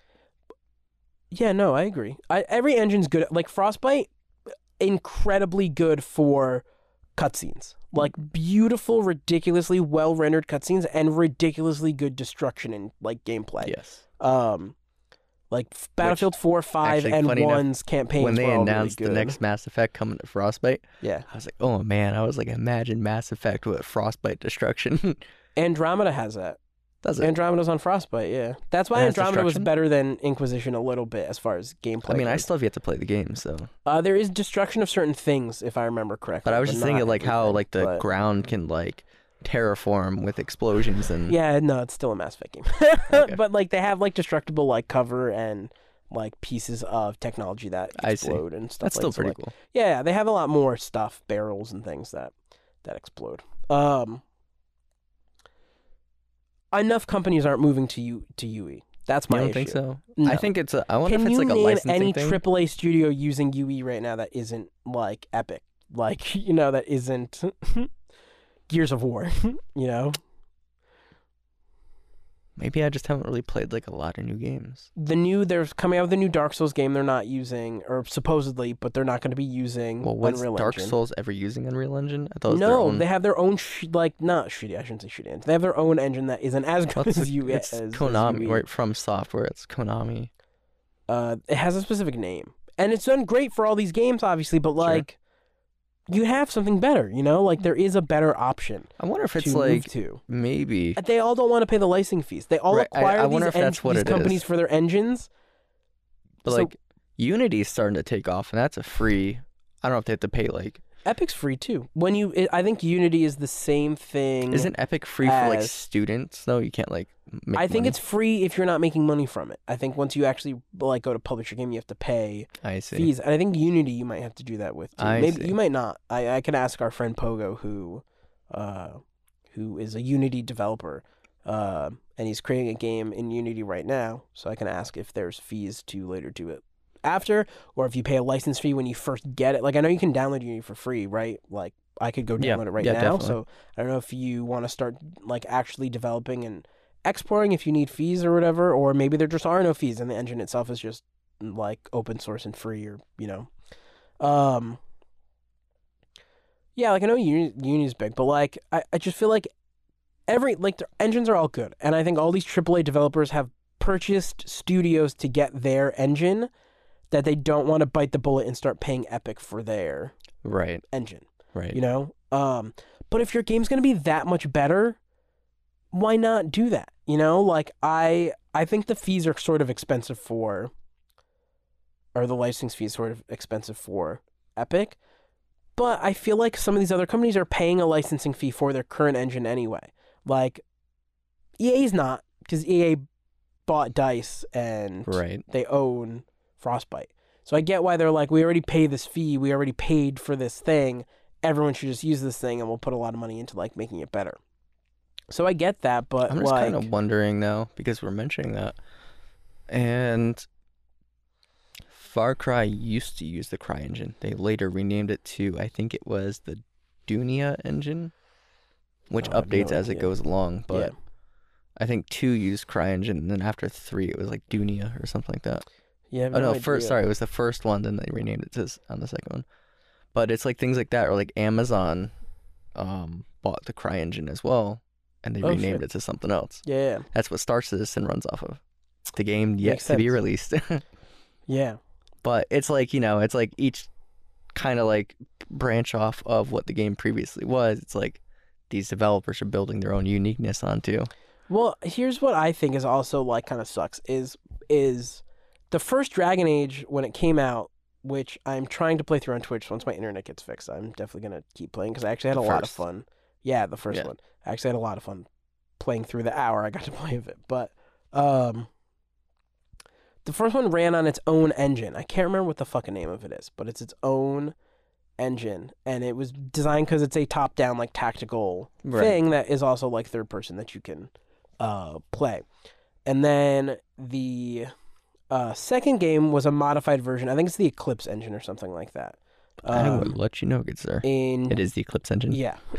In 2, used just I think it was Eclipse 2 or like a newer version of just Eclipse. Then Inquisition was the third game to come out, and they were like, "Oh, we're gonna move modern. We already used Unreal Engine for all of our Mass Effect games. Right. Why don't we just like start using Unreal Engine?" And that's when they made them use Frostbite. So they were already having to do a bunch of work to like switch engines, and they were like, you have to use Frostbite now. But I think it would have been a way better experience to like have all of these things be. Actually, according to this, BioWare updated the version of the Aurora engine titled the Odyssey engine for Star Wars Knights of the Old Republic. Yep. In 2003. Mm-hmm. Yeah, that makes sense for it. Well, so the Eclipse engine was the successor to the Odyssey engine. Yep, I actually did know that. Yeah. Okay. So it's a modified version of the KOTOR engine. An upgraded version of the Eclipse engine known as the Elysium engine was for Dragon Age 2. Got it. So it was just the upgraded version of. In 2013, they went over to Frostbite. Yeah. Which I think is like. They're already switching. We talked about mod support. I will say, Frostbite engine, way better for mods. There are a ridiculous amount of mods for Dragon Age. There's a ridiculous amount of mods for Andromeda. And they have a tool to be able to install and download them all. I forget what mod it was I put in 2. I only had one mod and I downloaded. Oh, I remember what it was. In Mass Effect 1, you were able to use all the weapons. Yeah. In Mass Effect 2, if you wanted to use a majority of the weapons, you had to play Soldier. You still only got like 4 weapons, I think, instead of all 5. Okay. So in 2, there's a mod you can download that lets you have all the weapons, just like you can in 1. And I was like, I actually kind of like that because in 3, you can also have all the weapons if you want as well. Like, you don't just have to choose between, like, pistol and shotgun. You can have all 5. Yep. So in 3, or in 2, I was like, I'd rather just have that same experience across all 3 games. Right. So I downloaded that. There was another one I wanted to download, but you can't because they all replace the same file. They all replace the coalesce.ini. So you either need an editor that would combine 2 of the files together. Okay. It reads the original file, adds in the code that is different, and then it reads the second file, reads the code, adds in what's different. It asks you if it wanted to over. No, that's what it does. Oh, it does. That's originally what it used to. You had to download for 2 if you wanted to install more than just one mod. Okay. They had a coalesced like compiler basically. I see. And you would add all the mods that you wanted, and it would go through and compile all of them, and it would tell you what files were in conflict. Huh? And that was for the Unreal Engine. That's for Unreal Engine. But they don't have that right now because that was just a fan-made thing that read the files and combined them in that way. So now if I wanted 2 mods, I can't do it. Unless it's a mod that strictly doesn't touch that file. Right. Because there's no way to combine those things. Which is also why it was hard to mod that game anyway, because if 2 mods conflicted with the same files, there's also no way to compile that either, because there's no load order either. So like you can't say load this mod and this mod. Like, it's just not designed for that. So I will say Frostbite is better for that. Creation Engine also ridiculously good. So if they fix a lot of the problems in Creation 2 and have the same mod support, like, I'll go for it. Pretty much almost right from the launch, though. But, well, because I mean, I downloaded mods for Fallout 4 like day 1. Like, I'm pretty sure there was already mods. Even if it was like something simple like just stupid quality of life things, right? Like whatever. I actually think one of the very first ones I downloaded was like Rain of Brass, which was just like it leaves the shells and casings on the ground. Yep.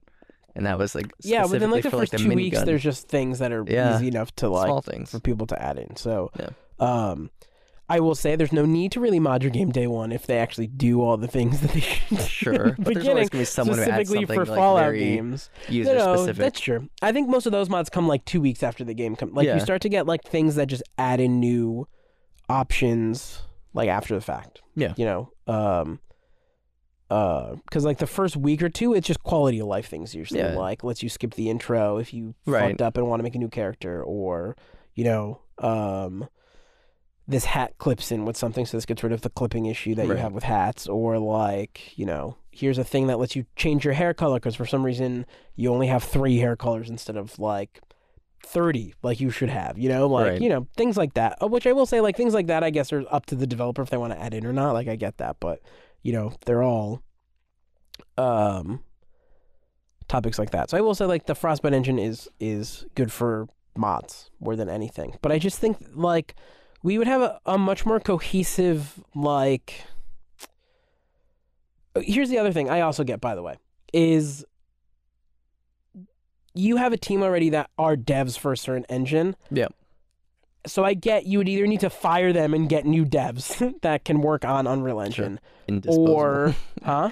I said indisposable. More like disposable. Sorry. Right. Or you would have to train them to work in this engine. Right. In which case, switching to this engine is going to take a lot longer than it would before. You know, if these devs are even willing to learn it, you know? Because even though all these engines like might have similar things, they're still all very different to code in, you know? And I was talking to Pogo about Unreal Engine 5 and if he'd seen a lot, and he said, I'm not going to use it. And he goes, there's not a lot of that stuff until it comes to Unity that's going to, you know, if any of that stuff ever comes to Unity, like if they ever add in features like that, he's like, so there's no point in me really like wanting those things and, you know, like watching it and being like, well, I really want those. Like he's just more focused on learning whatever's coming out for Unity. So, right. You know, I get that. If you already have this team that knows how to work on this engine and updating this engine is still just going to be a better like option, like I get that, you know, like I think that's why like they have that staff there. And like I think that's why I am very appreciative. Like obviously we shat a little bit by just saying like, oh, he's fucking stupid. Like they're still using the fucking creation engine or whatever. I say that. Like I know but I'm also the person who'd be like, everyone's like, oh, Call of Duty's just a copy and paste. I'm like, no, but there's more that goes into it. Yeah, there's a lot of stuff that goes into that. Like and obviously I'm not one to knock down developers because like, especially when it comes to like, I don't know shit about coding. I'll be honest. Right. I mean, that's probably given. But like when I was like giving my hand to 3D modeling and I'm still like, you know, even if it's like on the off burner, I guess at the moment, I still appreciate art like done by 3D artists, 3D artists alike. No, yeah, like I think like obviously we make jokes and we're like making fun or like shitting on some of these devs, but like I very much appreciate the work that actually goes into definitely to that stuff. Like I don't think I'd ever actually be mad at a specific dev in general. I might be mad, like I'm mad at EA as a whole as a company because they didn't give certain games enough time to come out. Sure. And in which case it rushed the devs and which kind of makes me question games too long to come out and like the hype built behind it. Yeah, are you doing that because you looked at our note and we talked about it? But like it kind of like almost leads into No, it does. It definitely leads into it, which I think like yeah, they go hand in hand. I specifically think like we had. Let me finish the first thought just a little bit, which was which specifically though, like I'm mad at the companies for their lack of working with their devs, you know, because at the end of the day, like if a dev needs more time to do something because it can be a better product, like Fallout New Vegas, like correct, right? Like that's it. Fallout New Vegas, Dragon Age 2, like Mass Effect 3, probably like there'd probably be way better. Like all those DLCs, there were 3 or 4. I'm trying to think of all the DLCs: the Omega, Citadel, Leviathan, and the Prothean. 4 DLCs. I think that's the most DLCs in any of the Mass Effect games, and they're all relatively long DLCs, and they're all, like, half of them are things that could have just been in the base game, you know? And they added so much to the story and stuff like that it was like, I bet if they had more time, 2 of those DLCs would have just been in the game, you know, as missions. Sure. Well, I think I actually mentioned that to you when we were at the gym the other day. I was like, maybe they just didn't have time to. Right. And so I think, like, that might be one thing. They obviously made more money from having them be DLCs. Like, I get that, you know? And I get that's what the company's looking at. Like the devs just want to make a good game. The company wants to make money, you know? Right. And so I get that there's a balance because there's always been a balance like that between production studio and the actual like filmmakers, you know? Right. Filmmakers want more time, more money, and like the editors want more time and more money to work on things. That's why you have these big budget movies that sometimes have shitty effects, you know? Right. Because they just didn't have time, right. You know? Like no amount of money is gonna like. Which comes to mind is Black Panther.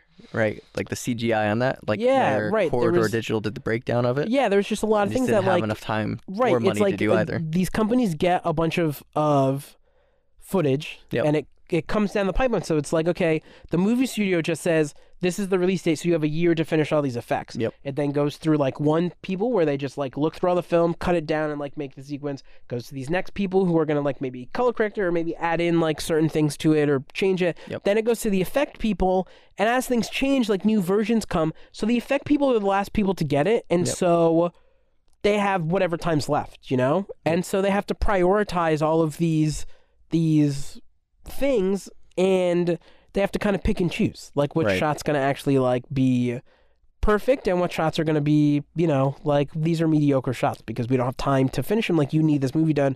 You're not giving me more time. You didn't give me enough time to work on it. So like, you know, this is what I can give back. And so game studios like go through the same thing. They're like, you know, Fallout New Vegas and Dragon Age 2 both had less than a year, like a year or less to come out with the game. Right, which is very unfair, especially that time crunch. Right. Fallout New Vegas, bunch of bugs and glitches, and a lot of stuff was cut from the game. There's actually that one mod that the developer came out with. Yeah, the Jay Sawyer mod. Yeah. Because Jay Sawyer was the either like lead creative or like director or something on Fallout New Vegas, and so he basically just added in all the things that were cut from the game or changes that he wanted to make that they had to change back because of time. Dragon Age 2 has a ridiculous amount of reused assets and less customization because you can only play a human. You have to specifically play a human named Hawk, like you have to. Which in the first game you could choose your race. You could like one of the things that people loved about the first game. You could choose your race. You could choose your background. You could choose your class. That was very cool. Right. And then when I was like, oh, imagine like a Mass Effect universe like that. Right, like that would be cool if you could choose. And that's I guess Andromeda makes you play human, but then Dragon Age 2, you have to play human. You already have a name. You already have this background story. Like it very much became like Mass Effect. Okay. Which is fine if the game's introduced that way. And then 3 came out, or Inquisition came out, and then they went back. They were like, you could be whatever race, and you can choose like your class with more options now, and like you can choose your background. The only thing you choose in 2 is your class, and if you want to be a male or female. Okay. That really dumbs it down a lot from a lot, and just to have time to add in all these extra things for the story. They had a year to come up with the story, to implement this new updated engine, to make the gameplay loop, to make also EA said you have a year to make this game. Also make it more playable on console because people on console hated your controls in the first game. So you need to make it better on console. So you need to add in controller support that's like usable. Which to be fair, it is. It's a very fun game to play with a controller. Like they did a good job of that, but. You know, they had to dumb down dialogue. Oh, they also wanted it to be fully voiced, so it's fully voiced as well.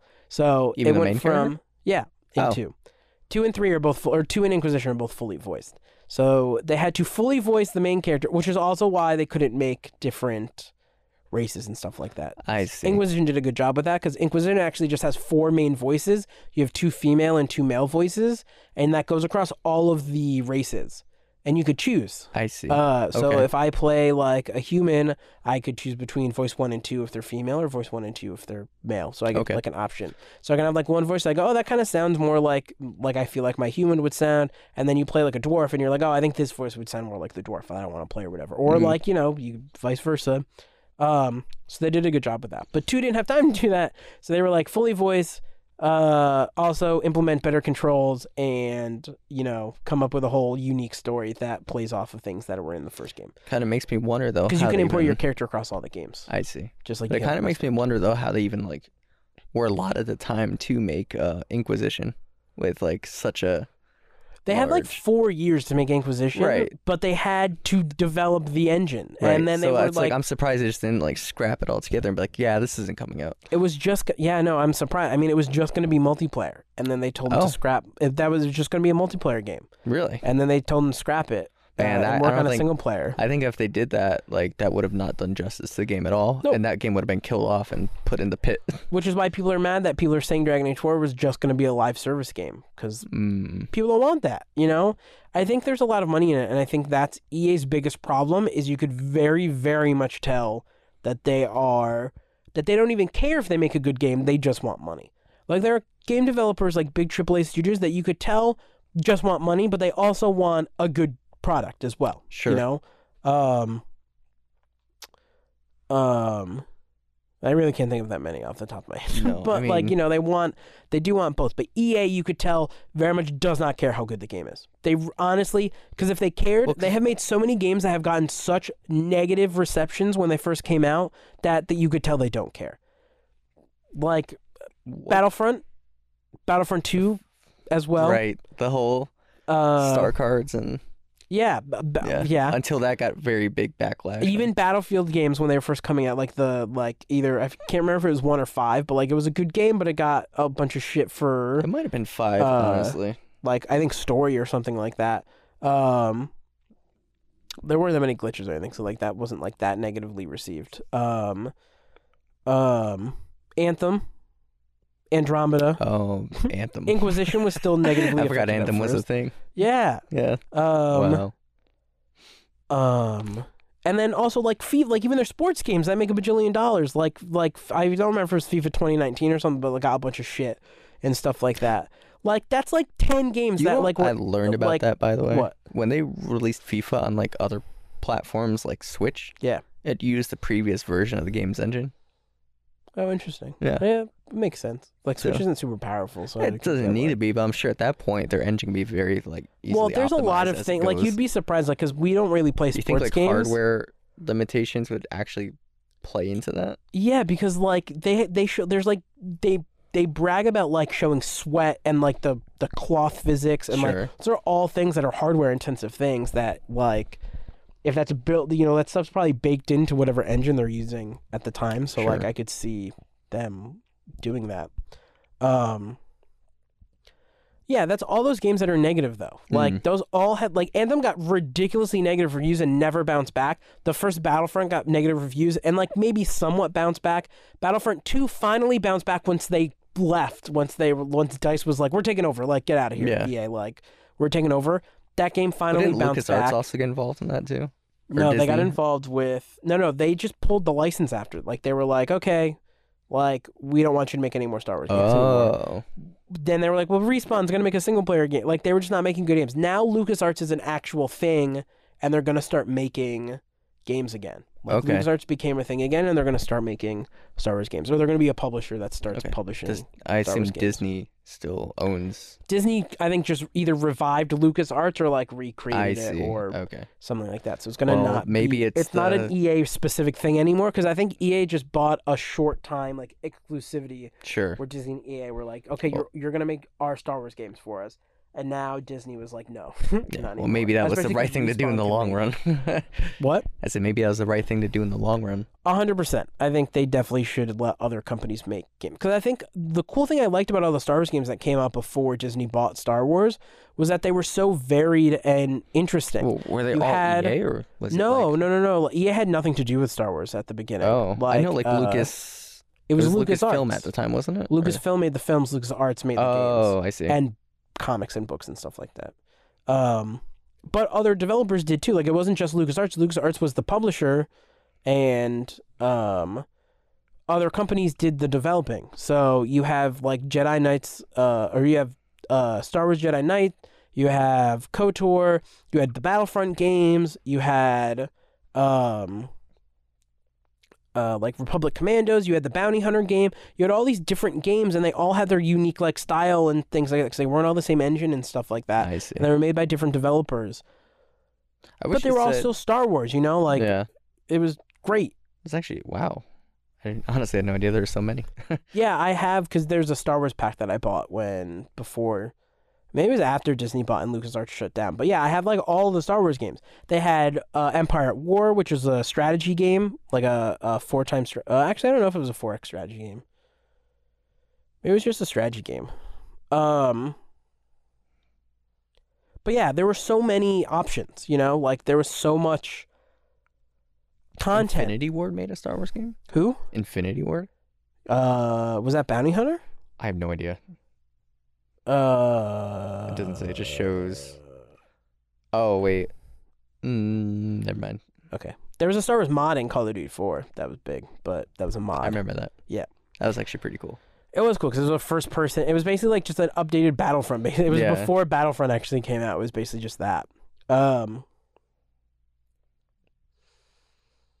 But yeah. Anyway, like I think like they obviously don't care about money because all the games they made was bad, and that backfired. Disney was like, "Fuck you, we want our games to be well received because that will make money." Like I think the one thing I think Disney knows, especially now that they bought all these properties, is if they make something that's at least good, that'll bring in money. You know, these 3 Star Wars movies that came out, they weren't great, they were good, right? Like episode 7, 8, and 9. Like even if you didn't like 8 or you were a person that didn't like 9 or like whatever your opinion was, they're still good. Yeah. There are some people that just hated them, right? But like overall, the perception of those movies were that they were good. And in turn, that made them money. Sure. I think that also led, like, the revival of those kind of led them to making the spin-offs, which have been pretty good. Right. Mandalorian, good show. Yep. Probably make some money on Disney Plus. Same with Marvel. All the Marvel movies, they're all good. Are some of them, like, not so good? Like, yeah, but they're still good. Like, they're still all box office hits. Like, that's the thing. Even, like, Thor, I think, made the least amount of money. It still made, like, $400 million.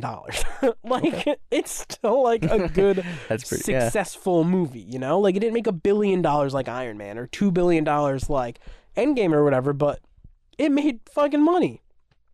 So I think Disney, like, knows that making a game that's good is going to make money. Like Fallen Order, you know? Right. I think it's something that they realize that actually has value. I think EA just thinks because they slap a tag on it that it's good, you know? Mass Effect Andromeda is the perfect example. Yeah. If you just slap Mass Effect on it, like it's going to be a good game. And I will say, BioWare still did a pretty decent job, but they probably could have done a better job if they had more freedom and options and things like that, you know? Like, I really think EA has sort of fucked over BioWare with the creative freedom because they made BioWare put in multiplayer, I'm pretty sure. They made BioWare add in the, like, currency to make more money. Right. Well, because that was for the thing microtransactions. With, like, I remember in Mass Effect 3 when they added, like, the crates and whatnot. And I think that was the same thing. I think they made them add in multiplayer to 3. Which, aside from the whole currency aspect, I think that too, which is fucking terrible. Sucked. But I think the multiplayer was pretty fun. I like the wave-based shooting. I love the multiplayer in Andromeda. It is actually a lot of fun. So whenever you get to that game, like, I'll definitely go and play the multiplayer with you. Because it ties into the story sort of, like, a little bit. Like, not really, but, like, a little bit. You get, like, some rewards and stuff that are story-based. Okay, but it's not going to, like, make a... Well, I don't know if it, like, really made, like, a heavy impact on... You could not get... when the game first came out, before they released the extended cut of the game, which fixed the ending or whatever, which fixed, like, the original ending for 3. Yeah, whatever. They added in some stuff, added some content, and then, like, fixed the ending or whatever. You couldn't get the best ending of the game, like, the best ending, unless you played multiplayer. Gotcha. You had to play multiplayer to do that. That's cut out now because now you can actually have your galactic readiness go past the amount that you need. But before, you couldn't reach that amount unless you played multiplayer. Yeah. Okay. Well, that made sense. Yeah. Because I actually think at first you could do every single thing in the game, and I don't think you could actually get there. Then in the extended cut, they made it so you had to pretty much do almost everything in the base game in order to get that ending, but you could still do it. You just had to do everything. You know? I see. So if you were someone that just wanted to, like, play through the story of the game, you can't get the best ending in 3. I think now you can. I think now they fixed that a lot. I think they lowered the requirements to get, like, that best ending. And you can talk to... That's why... what's his name's there. It's why you can talk to Admiral Hackett a lot in the 3rd game. Because you can ask him what, like, the galactic readiness is, and he'll tell you if you're at the point where you can get the best ending. Well, that makes more sense. Yeah, so, you know, I think, like, EA and other developers, too, like, we even saw it with, like, Activision. Like, Infinity Ward did a great job with Modern Warfare. Fantastic job. Yeah, definitely. And they still didn't succumb to...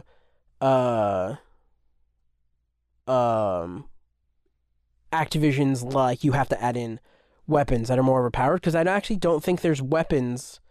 There's no new weapons that you get through buying. You can get weapon variants through buying, but the weapon variants also don't have anything unique about them. They're just attachments. I think the only thing was the tracer rounds. We didn't like the tracer rounds because they were just distracting, and we felt that did give you an upper hand. Yeah. Because it blinded the person that you were shooting at, you know?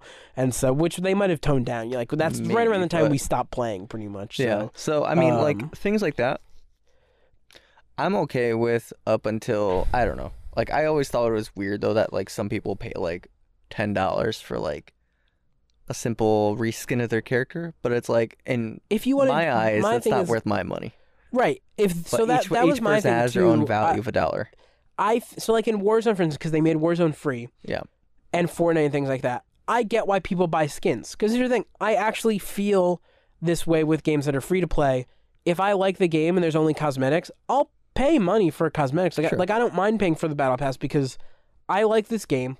I'm having fun in it. The only way that they keep making this game is if they make money. Right? Right. So at that point, if I was going to play this game 10 years ago, I would have paid $60 for it, or I would have paid $40 for it, or like whatever. Right. I would have waited a certain time. So now that I get to play it for free, I feel like I at least owe something to the developer because I want them to keep making games like this. I want them to keep doing that. Right. When it comes to the regular game after the fact, like that I already paid for, I get why people would do that. I get people just want to have like cool things and they want to keep supporting the developer. Like that's why DLCs used to come out and stuff like that. So I get why people do that. I don't feel the need to do that after I already paid $60 for the game, But I get why people would do that. I get why people see like that's a cool thing and stuff like that. Like I get they're just trying to make more money, which in turn really just keeps Activision happy. Because if you remember, when Sure. we first bought Black Ops 4, Yeah. because that was the first like Call of Duty game where they were like, we're making this game for PC. We're like putting a lot of extra time into making this game run well on PC. It's going to have specifically PC Without things. a doubt. 100% did. And they go, and we're going to not have microtransactions that add in pay to win things. It's just going to be cosmetic. And we were like, oh, fuck yeah, like this is really great. Game came out, nothing at first. Like there were no cosmetics or anything at first. Then they started coming out with some cosmetics. And we were like, okay, they're like a little funky, but like that's fine. A month after that, they started coming out with guns. Like, yeah. Immediately, they were just guns that were better Yep. than the guns that were in-game that you had to pay $10 for. Or that you buy the Battle Pass and you got them at level 60, so it made sense to just buy up to level 60, which was like Right. $30 if you were going to do that. Right. So they immediately just lied, And that's why Activision then came out and were like, we're going to have Treyarch make the next multiplayer after Infinity Ward's Modern Warfare. Okay. So that's why Cold War, I think, came out. Oh, that did have a Because campaign. Sledgehammer, I think, did campaign, and then Treyarch did the multiplayer. If I remember correctly, I don't know if that's true, but like Activision didn't like that Infinity Ward wasn't going to add in this shitty stuff, and Infinity Ward like stuck to their guns, and they were like, "Our game's going to make money," and the game fucking made a shit ton of money and still makes money. Like and like you I'm honestly impressed that like with Black Ops 4, like when that came out, it's like we're just gonna cut campaign altogether. Yeah. Like that was kind of like a little that was upsetting shitty to me. too. I also didn't like that. But Black Ops 4 when that they they did like re-announced campaign for like Modern Warfare, I was like, oh my god, I was like, this is amazing. Not It's only so much because it was like a better. reboot, but because it's like, there's characters there that I'm very familiar with already. I And actually like that they did like a reboot in a Yeah, sense, yeah. like a remaking and stuff like that. Because I think that's cool, and I really think that means that they're gonna hopefully make a second one and add on to it. I definitely think they will with the way it ended. Yeah, I think. But the question is like, Are they gonna actually? Yeah. is Activision how gonna long let them before that kind of like, dies out? yeah. Yeah, I don't know. I think Activision should just. I think Too much these hype. companies should let. I think these companies should let their developers do what they're gonna do. Yeah. Like, because I think at I feel the like end if of the that's the day, case, right? It's like, oh, we're sinking all this money into this, which I get that, and I get at some point the publisher does probably know more about certain things. I think a publisher should still have a say in like, hey, we actually really want to add in this thing, but it's gonna take an extra 6 months, and the publisher has every right to be like, no, like don't do that. Yeah. I don't think the publisher should say, hey, we know you want to do this thing, but scrap your idea and use our idea because it's a lot better. Because we've seen how that's bad with movies. sure. Like 1,000% we've seen how it's bad with movies. I think that's one really great thing about what Disney does with Marvel is the directors have a ton of say in the movie. Like, Sure. I think as long as it sticks to like the narrative. of what yeah, they're they trying to still tell. have producers who say certain things. Yeah. But like the fact that like Taika Waititi was able to like get rid of his of Thor's eye and have Thor be this whole like different type of character than normal, and Yep. Disney was like, okay, like that's fine. Yeah, like, no, you want I to think do that's that. actually pretty And cool. the Russo brothers with Civil War and Infinity War and Endgame, like Yep. being able to do everything that they did. That movie was great because the directors were allowed that freedom. Right. And I think they owe it to the devs to do that too, because I think they don't realize that devs actually know what players want most of the time. Right. And they don't just see dollar signs, they see like what they could do for players and for these games. Right. Well, I also think that kind of like what leads to the backlash of like, shit, if this game gets negative feedback, it's like, do we have a future? Do we have a future job? Do we, you know? Right, because I think I think like that's the shittiest thing that can happen is a game gets negative reviews and the The IP's just gone. yeah, the IP's just gone, or the publisher just like doesn't want to 'Cause, use like, that company anymore. What happened with, I think it was, oh fuck, what was it called? It was an EA game. I think like the company is Pandemic, where they made Destroy All Humans and Yep. Mercenaries. Mm-hmm. And it's like, they killed them off. I think Mercenaries 3 was in the works. Very, very early stages. Mhm. But then it's like, you know, Yeah. that must have been a terrible sound effect for the mic, by the way. Yep. But, things like that. But it's like, hey, we're gonna like give this IP to a new developer and like let's make it as like a reboot or remaster. Yeah. And it's just like, that's not doing justice to the original developers. Yeah, like yeah. They're not great at. I think the publishers make bad decisions. I think developers make bad decisions too. Like, don't get me wrong. Sure. Like, I think a developer could totally say, "Hey, let me do this thing," and it doesn't pan out. But I think there's been time and time again where devs have shown that they have good ideas, and if you listen to them and give them the resources, that they can make really incredible Yeah, things. definitely. Obviously, they can make mistakes too, but I think that gamble's worth it. Zombies is the perfect example of that. Well, yeah, because that was supposed to be cut entirely, wasn't it? It Like, wasn't a never thing. They included. were just doing it for fun. Yeah. They had this thing that they now would look like at on that. the weekends That because was they their were in moneymaker. crunch time. That probably has made way more money for the Treyarch. That's like the main seller of Treyarch games Yeah, was yeah. zombies. No one cared about the multiplayer for Treyarch games until like Black Ops 3 because they had the boots off the ground fucking Oh. game. But Was no that one where really it took liked off? Black Ops 1 multiplayer that much. Like zombies Really? was still a huge I mean, seller yeah, I for guess that. you're right. But like, I thought the concept of like, I guess where they went along It with was Reach and like the money or currency, like the wager matches and all that. Yeah, I think That it was good. Really cool. I think all those games have. So I think multiplayer's always been a selling point of Call of Duty, no matter what. But I Yeah. think a huge selling point was still zombies. Zombies, you know, right. like Now it's Warzone. same with Black Ops 2. Black Ops. Well, was Black Ops 2 the bus one or was that 3? Yes, that was 2. I never played 2, but that was 2. I don't know if that was a huge selling point because I know some people didn't actually like that as much. I know some people did and some people didn't. So that was kind of split. But then 3 had the multiplayer big selling point, which was the hopping around with your jetpack. You know, like, Right. Like a um, mini Titanfall-esque. That And came out before Titanfall still did that better. Like Titanfall did that so much. Titanfall did wall running because like there was no wall running in because the first Call of Duty that was Advanced Warfare Yeah. multiplayer was, I hated multiplayer in that game. It was like I could not stand it because they Did I play added that one? I think, yeah, I did. I played Advanced they Warfare. added supply drops. It was Oh, the wait, first no. Call of Duty to add supply drops in to add like loot boxes basically, and inside the loot boxes were these fucking gun variants that changed the stats of the gun. Really? And there's this one every Call of Duty has an overpowered gun. You know, that's just like a thing that Right. happens. You're gonna have that with every game. There's always gonna be like an overpowered gun in a game. It had that. There was a variant of that gun that it lowered the fire rate by like 1 ping, but it upped the damage by 2 pings and maybe made the accuracy like go down by 1 ping. But it or like damage went up by like 3 pings or something. It was like something ridiculous. This gun killed you in 3 shots. It didn't matter how much recoil it had. It could shoot 3 shots in 2 seconds. yeah. Like, you know, it was like, and I couldn't even, if I wanted to buy it because I was so pissed off, I couldn't even do that. I just had to buy loot boxes. Yeah. Which I ended up not doing because I think someone went through and actually calculated because you could get duplicates. There was no duplicate Okay. protection. So But didn't World War II have something similar to that too? that was after the fact. That was though. after, And it still okay. had duplicates. Did it have duplicates? Yikes. It did, but you could save up your keys or whatever to buy Okay. like a I box skipped that didn't over- have duplicates or I whatever. skipped but it was over like a lot of Call of Duty games. no, I didn't, but I wish I did. You know, 'Cause I like think they're what? just not. So it was 2, 3... I just like multiplayer in some games, and that's the easiest game to just get into multiplayer. Oh no, Just I kinda never hop around played and have Advanced fun. Warfare. I'm thinking of Ghosts. Ghost was fun. I like Ghost. So I played. People didn't like Ghost. I played these games way after the fun. fact, so I skipped over. Their campaigns were good, too, or like I actually did like World War II's campaign was like right, it was like okay, what release order it was. So let's say Modern Warfare 2, Black Ops, Black Ops 3, Modern Warfare 3, then Black Ops 2, Black Ops 2, Advanced Warfare, Ghosts. Advanced. Or did Ghosts come before 2?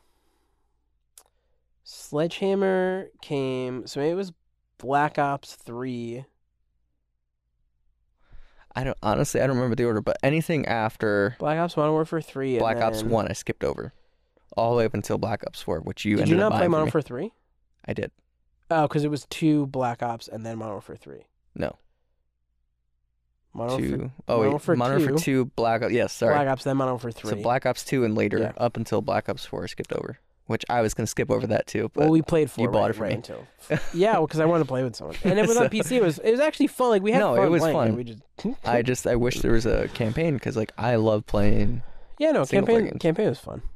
In the other games, like I do wish that they kept that in 4. Yeah, But- no. I think the game could have benefited from it, but if they could make money elsewhere. Why not? All right. Well, I think we're gonna wrap up there. I'm blind and I actually can't see the time. That's why I've been on how looking much away. time we've recording. 2 hours and 31 minutes. Oh, perfect. So it might be less or more. So I'm gonna cut out where we actually say the time. But thank you guys for watching.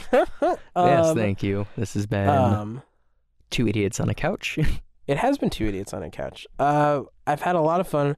There's a few topics we didn't get to, but luckily they're not like time topical. They're more just topical about things in general. So we'll be able to pick up next week. And yeah, this was fun. I had a lot of fun doing this. Yeah. And we'll see Definitely. you guys next week. All right. Don't forget to like and share and follow. Is that a thing we're doing? Yeah, you got it, right? You got to Okay. ask people to do things. I Yes. beg you, I'll get on my knees and beg if you please subscribe. No, I'm kidding. But this will be on a bunch of different platforms. But if you're on a platform where you're allowed to comment, we would love to see your comments. I'm going to try to put this on Spotify, on iTunes, and on YouTube. YouTube's obviously going to be a video platform. But yeah, thank you guys for watching, and we will see you next week. Do you have any closing thoughts, Jesse? Bananas. All right, what about you, Phil? All right, that was the Talking Dick. And I've been Beta. Thank you guys for watching, and we'll see you next week. Bye. Bye.